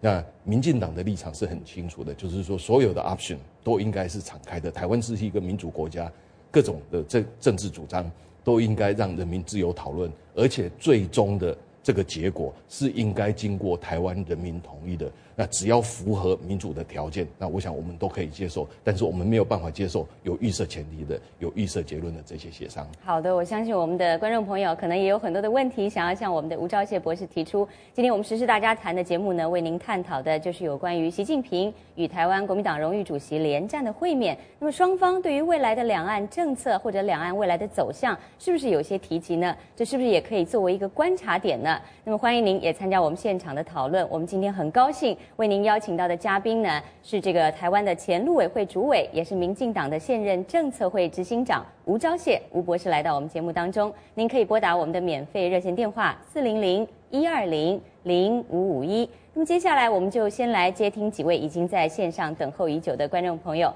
那么首先呢，我们来听听这位是来自上海的熊先生。熊先生您好，请您简短的发言好吗？嘉宾好。就是我认为有谈几点意见。第一，双方谈判不能搞分裂，一定要统一，但是前提是民主统一。第二点，谈判的双方应当包括民进党。第三点，能不能就是台湾方面民进党包括国民党的报纸到中国来发行，中国的报纸人民的报纸你代表共产党的也可以到台湾发行，舆论上大家自由以后再谈统一，这个行不行？好的，非常感谢您，上海的熊先生。我相信他刚刚提到第二点是说，如果要谈判要包括民进党，好像是这个意思哈。好，那我们继续再来听听第二位，这是来自黑龙江的张先生。张先生您好，请您简短发言，谢谢。嘉宾你好，来看那个台湾方面来，大局来看还是以经济为主，以大陆做来是合作方面，谢谢。好的，谢谢您，黑龙江张先生。继续，我们再来听听浙江的赵先生。赵先生您好，请您简短发言。大家好大家好，嘉宾好。首先给吴前主委纠正一个错误，对中国这个称呼是错的啊，你要中国大陆啊，这个表述是错误的，你要称呼是中国大陆啊，它不代表中国啊，这个大陆中共政权啊，它是一个政权。然后民进党有个根本性的错误，就是中国和大陆和台湾它是一体的。你的故宫的精品，你当年的黄金都是从大陆人民的血汗啊，你不可以说台湾可以分离出去的。第二个，国民党的上层权贵跟北京勾结，忘记了大陆人民的痛苦。你们两党的责任就是恢复中华民国在联合国的席位，啊，今天的台湾它代表中国文化和中国人民的痛苦的呼声，这是你们的责任，不可以忘记我们10几亿大陆同胞对民主的期待和要求，希望把这个意见传达回去。好的，谢谢您，浙江的赵先生。那么刚刚几位观众朋友的这个反应，我想先请吴博士来简单回应一下。我想有关于第一个问题哈，就是说这个协商里面不能够忘掉民进党哈，或者是说两边的这个媒体能够到对方去做发行。那我想台湾的这种媒体市场是比较开放的，甚至台湾有一些媒体我们看起来好像是中国的媒体这样子哈，所以台湾的这种媒体市场非常自由的情况之下，其实中国的这个媒体要到台湾来哈，就看台湾的这个市场能不能接受，那这个是没有问题的。那我觉得可能比较有问题的是台湾的媒体是不是能够到中国去哈？那我想这个中国的这个媒体，它是在相当的程度的这个控制之下，甚至是中国的媒体有一些报道，如果说对于政府不是很好的话，这个媒体可能就会受到一些处罚哈。所以在这种情况之下，这个是一个不对等的交流。所以如果要有这种正常的媒体到互相对方的这种市场去的话我想中国要做相当程度的这个改变，这个就是大家所关心的，中国是不是能够比较开放？那我想这个也是台湾很多人都关心的，包括民进党也很关心。那如果说中国未来的发展是能够让中国的人民他们的声音能够发出来，或者是说让中国的人民在中国的政治上面能够有多一点的选择，能够有多一点的权利，那我想这个才是能够达到我们大家共同的目标。那另外一点就是有关于经济合作，目前台湾跟中国之间的这个经济合作的确是已经很密切了。比如说台湾到国际社会上面去的这个直接对外投资，有超过80%是到中国的这个市场去。那台湾跟其他国家所做的这些贸易，中国所占的是第一位，所以中国已经是台湾最密切的这个贸易伙伴。那我想很多人会谈到说，台湾跟中国之间的这个经济关系是不是要更密切一点？那以这种密切的程度来说，很多人已经在开始担心说，是不是已经太过密切了？那造成说台湾是不是要把所有的鸡蛋都放在同一个篮子里面？所以这个意见很好，那这个意见在台湾也有很多的讨论。那最后一个问题就是说，要怎么来称呼中国？那我想中国全世界上称呼中国都是以中国来称呼。有一次在2003年的 APEC 上面，有台湾的记者就举手起来问说中国大陆，可是那时候的中国外交部长就言辞训示了这个记者说，我们的国家不叫中国大陆，我们的国家叫做中华人民共和国，我们叫做中国。那如果全世界叫中国都叫中国的话，为什么台湾要不一样呢？那如果说叫中国叫中国大陆，或者是说叫中共政权，那这个不是对中国有一点蔑视的味道？那我想这样子可能不是很好了哈。不过刚刚这位朋友所说的一个宝贵意见真的是非常好，就是说上层的这些人的这个交流，是不是对于一般的人民忘记了？那我们常常看到的的确是这样子。那如果说台湾跟中国之间的这个交流、这些往来，如果说能够真正的对中国的人民有利的话，那我想这些交流才有意义。那什么叫做对中国的人民有利？就是说他们的自由是不是能够提升，他们的政治发展是不是能够有更进一步的这些发展等等的，让中国的人民所享受到的跟全世界其他民主国家所能够享受到的都是一样的。那如果说我们能够做到这样子的话，那才真的是有意义。是吴博士，刚刚我们谈到了有关两岸政治谈判，您也提到了民进党就是希望中国大陆不预设立场，不要有任何的这个预设立场。在另外一方面，刚刚我们也听到有观众说，如果真有这样的谈判，希望也包括民进党人士在内。那在这里很有意思的就是，去年其实在台湾有一个很有意思的民调，就是说如果说两岸真的展开政治谈判，谁是最能代表台湾去谈的人？结果呢是台湾的台湾民进党前主席蔡英文女士夺得了第一啊。那么您对于这样的一个民意的反应，您有什么样的看法？您觉得台湾的民意在凸显一个什么样的一个立场吗？我想台湾民意所凸显出来的就是说，对于现任的政府是不是有足够的信任，或者是说对于这些重要的政治人物，他们的信任是放在哪边？那如果说以蔡英文给大家的印象来看的话，他对于两岸的这些议题是把持的比较稳的有关于台湾本身的这个地位，或者是说对于中国未来的发展，或者是说在两岸协商里面是不是能够真正保卫台湾的利益那可能给大家的印象是他比较可以受到信任的。那在过去这一段期间，我们所看到的台湾跟中国之间的协商，不管是经贸的协商，或者是其他各式各样的这个接触，好像很多人也感受到，就是说台湾的利益好像没有受到很充分的这个保障。那我想在这种情况之下，可能很多人就会说，民进党是不是能够进入到这个方程式里面？但是如果说民进党要进入到这个方程式里面，这个基本的立场就很重要。所谓的前提，这个是没有办法接受了。那我想，如果说大家都能够来讨论说什么叫做前提，一定是了解到说这个前提就是预设的一个框架。那这个框架就已经预设到了这个结论。那如果说有这个前提的话，这个协商几乎是等于不要的。那以民进党的这些领袖阶层来讲，他们是没有一个人能够接受有任何的预设前提的。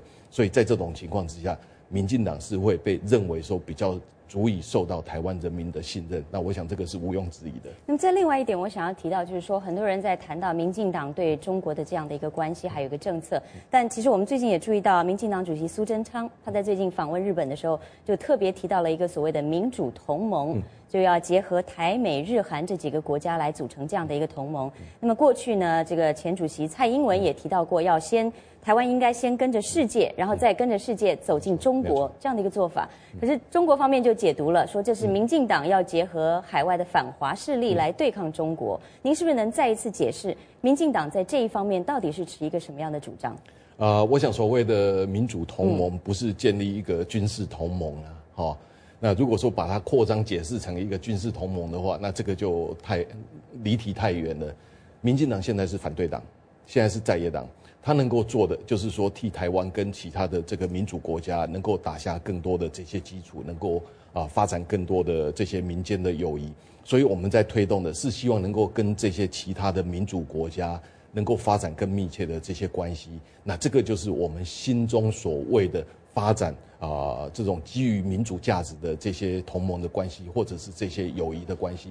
那这种同盟的关系，或者是这些友谊关系，不是针对中国的，因为我们认为说中国他们的人民也必须要有权利去享受到其他的民主国家所享受到的这个权利。那如果说我们的这些友谊关系能够扩张到中国广泛的，希望能够有更多的民主、自由、人权的这些人民的话，那这个是大家都会很高兴看到的这些事情。所以对于民进党希望能够跟其他国家建立更密切的关系，我想应该是要多从这些正面的这个角度来做诠释。是，最后呢，我想请教一个，可能最近有很多观众朋友也注意到一个很有意思的话题，就是民进党的这个也是前主席谢长廷先生开了这个微博，结果不到24小时就被封了。我们在这个网站上呢，我们也有一些观众朋友呢提出他们的意见和看法。我们来看看这一位美国之音的观众朋友是来自天津的张先生，他在我们的网站上留言说到呢，他说两岸在这个经济文化事务之外呢，开始朝政治安全谈判的方向发展。但是谢长廷在大陆开微博24小时就被共产党给关闭了，这怎么谈呢？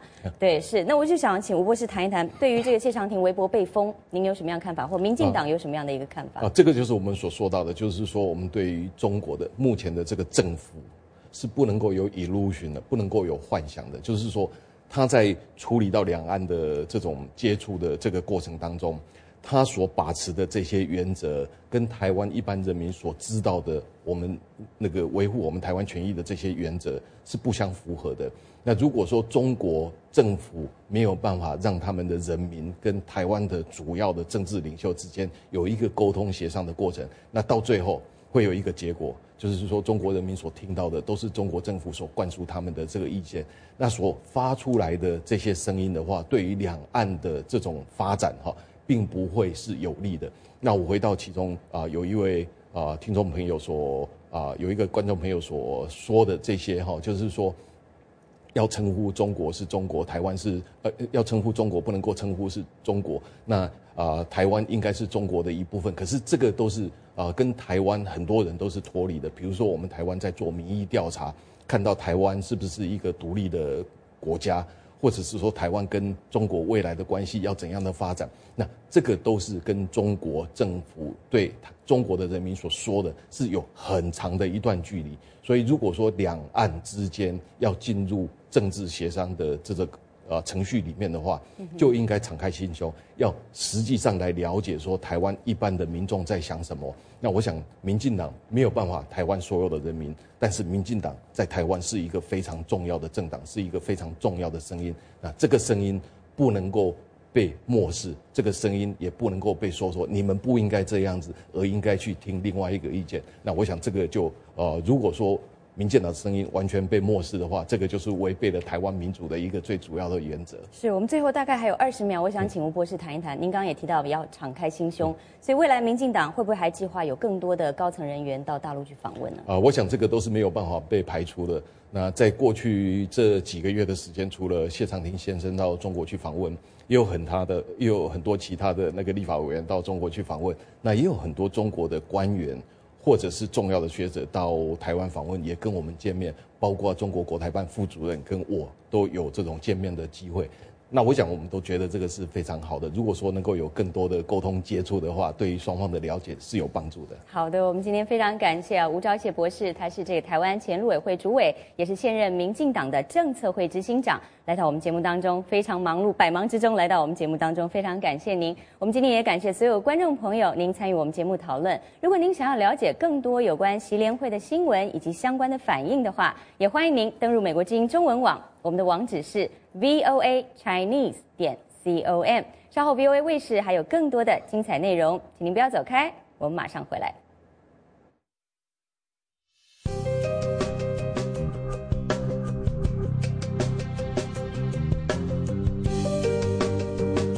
2 minutes here. You have to wait.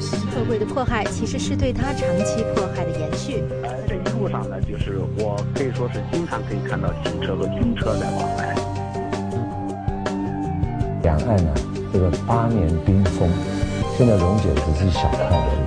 When I was invading, the slogan is "It would be very good like that." We've been very impressed with what they've been able to do. There's nothing you can do. 但是只要女性参加直接战斗的事实得不到法律的承认，至少能让我们去香港这样的地方。The waters that are legitimately theirs.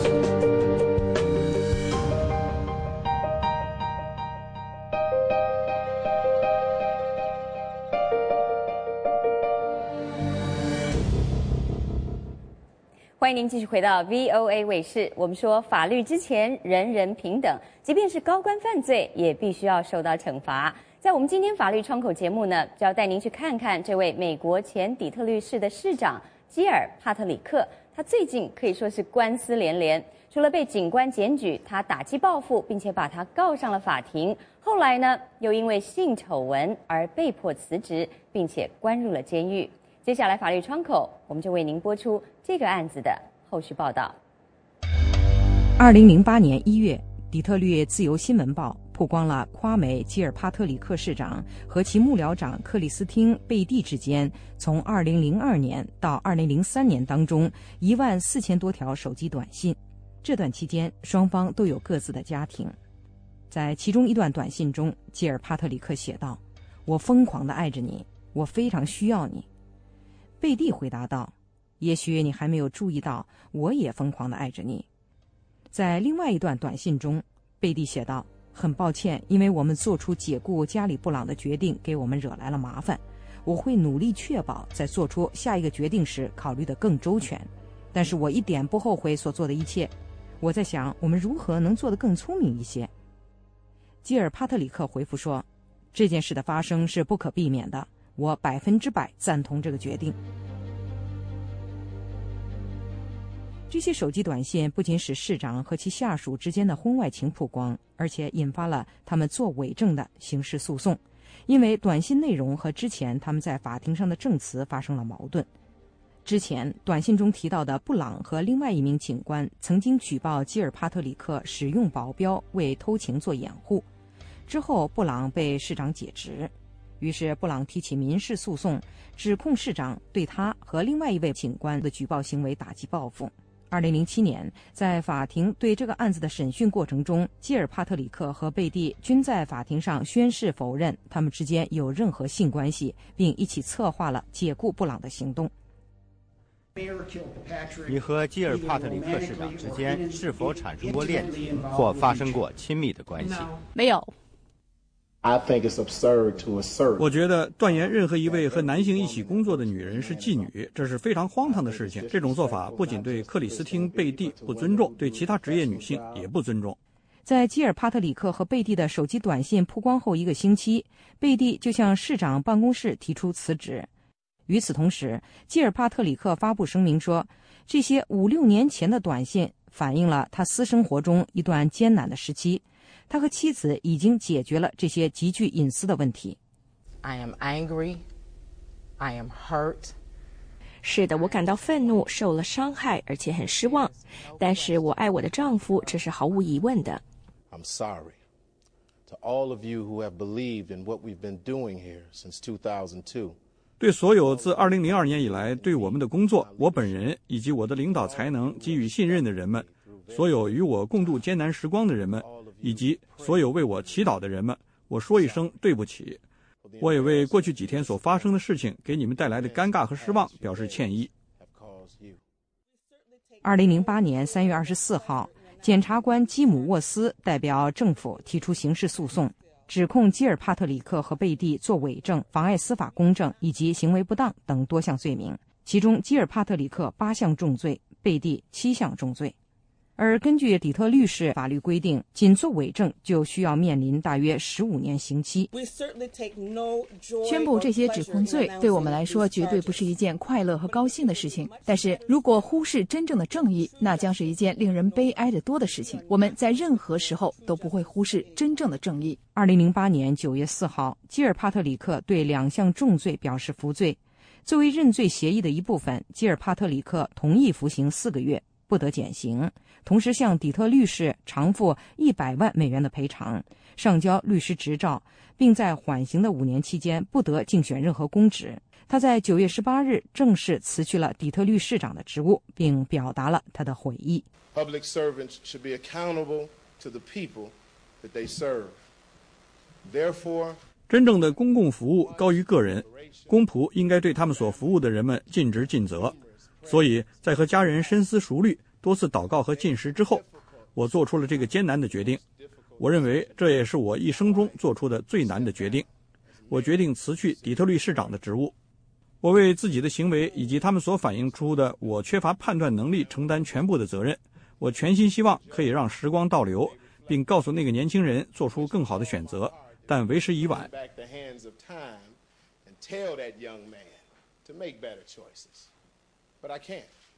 对待基尔帕特里克一案，底特律市人表达了他们的看法。I think it's a disgrace. 我觉得这是一个耻辱。他教导我们孩子什么呢？为了底特律市的利益，市长应该下台，市政府的工作还要继续下去。这个案子相当于在底特律发生了一场宪法危机。我相信夸梅·基尔帕特里克，我们每个人都有不足之处和犯错的时候。我相信基尔帕特里克是一个了不起的人。我想说的是，这不是世界末日，希望他继续祷告，出狱后会转变成一个更好的人。2009年，基尔帕特里克刑满出狱后，飞往德克萨斯州和家人团聚。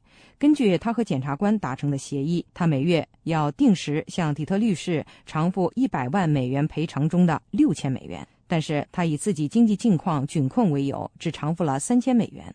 为此，法官下令对他的财务进行调查，发现他从德州一家公司领受了大笔贷款，但是却隐瞒不报。之后，基尔帕特里克又因敲诈、贿赂、欺诈以及腐败等多项罪名在联邦法庭受到起诉，目前他的案子仍在继续。VOA 卫视记者施蒙、亚威华盛顿报道。节目最后呢，又到了我们美语怎么说的单元了。今天我们要跟着杨林和 Mike 到他们的办公室去看看，到底是谁在经历中年危机。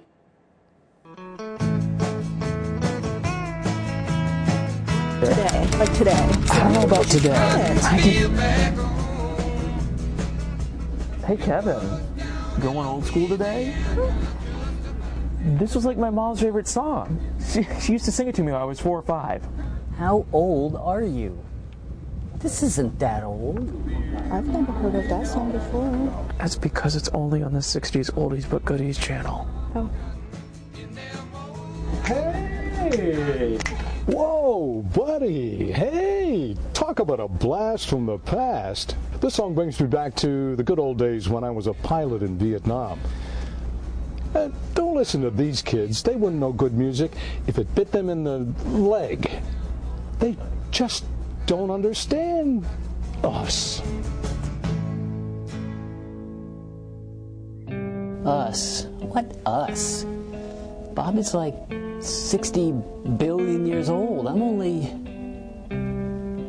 Oh my gosh. Feels like my 35th birthday was only yesterday.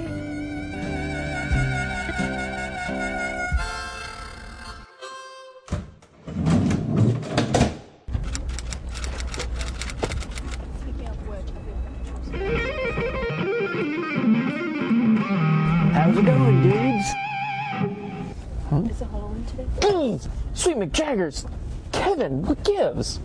This is called living the dream. Dream? Do you want to be a rocker? It's on my list. Don't you think it's a little bit too late for you to join the music industry? Late? Better late than never. Shush. Hear that? The clock is ticking. Oh dear. No, Kevin's not crazy. He's just having a midlife crisis. My dad went through the same thing a couple of years ago. Only he didn't start a rock band. He bought a boat. You know, the second a midlife crisis hits, people panic and they just splurge. Now that boat sits in my driveway collecting dust. You know, I could sell that boat to Kevin.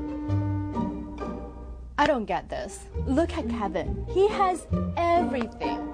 A good career, a big house, happily married with kids. He's living my dream. What else do you want in life? Okay, Kevin, your dreams can wait. It's time to get changed now. You're going to be in air in 20 minutes. Nah, I don't think so. Nah. You guys figure out how to do the show today. Wait, me? us? I'm going down to the boss's office to turn in my resignation letter. Out. Wait, resignate. Kevin? Kevin.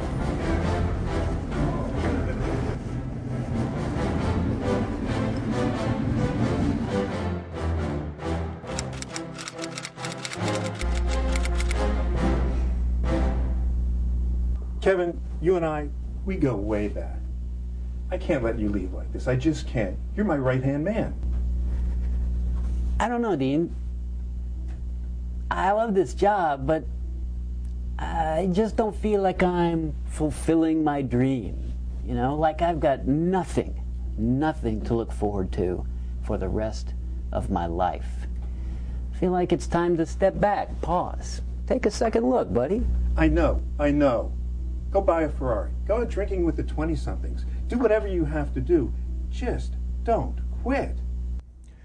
So you want to give up a 6-figure job and become a starving artist because it makes you feel young and wild again? Been there, done that. So these are the souvenirs of my midlife crisis. I quit the job, I became a singer, and I wrote a whole lot of songs that nobody would buy. Want to take a listen? Take that back. Not so fast, but you're right. In today's economy, a good job is hard to find. That's what I'm talking about. A midlife crisis comes and goes, but your mortgage, it's always there. Listen, I have a music show. It's a new show. It's a format that I think you could play with. Very creative, lots of new artists. Is that something you might be interested in?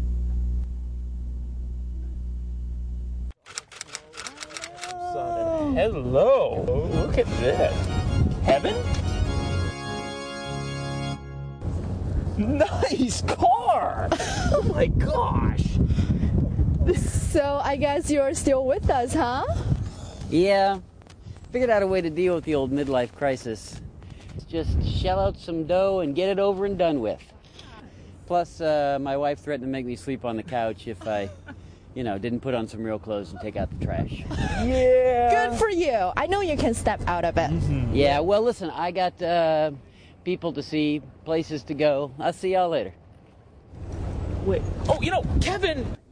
A boat makes a really good addition to your cool gadgets. Still trying to sell that? Yeah, it's taking up so much room. Just to drive down the city road. Well, you don't stop playing because you grow old.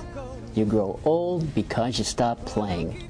And honestly, age is just a number, so rock on. White stripes on the highway keep me moving in a straight line. A blast from the past. 勾起回忆的东西。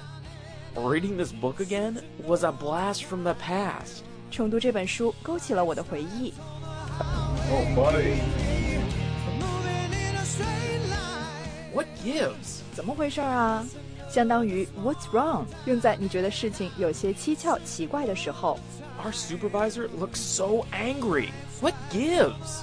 老板看起来特火大，怎么回事啊？ Been there, done that. 有过同样经历或感触，字面意思是去过那儿，做过那事儿，引申出来就是有过同样的经历或感触。 Letting go can be hard. Been there, done that. 放手确实很难，我也深有体会。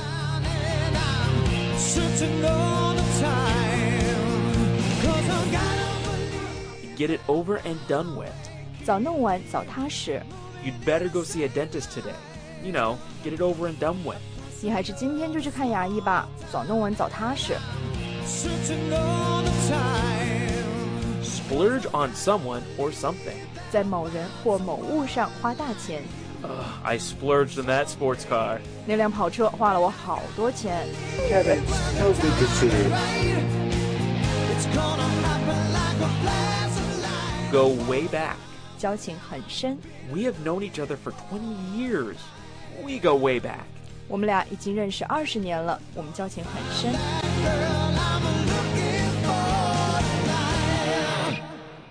好，以上就是今天 VOA 卫视2小时的节目，非常感谢您的收看。节目最后呢，我们要带您到印度去看看这场国际自行车展，其中还包括了许多有环保概念的新车。我是郑玉文，祝您晚安，我们下次节目再会。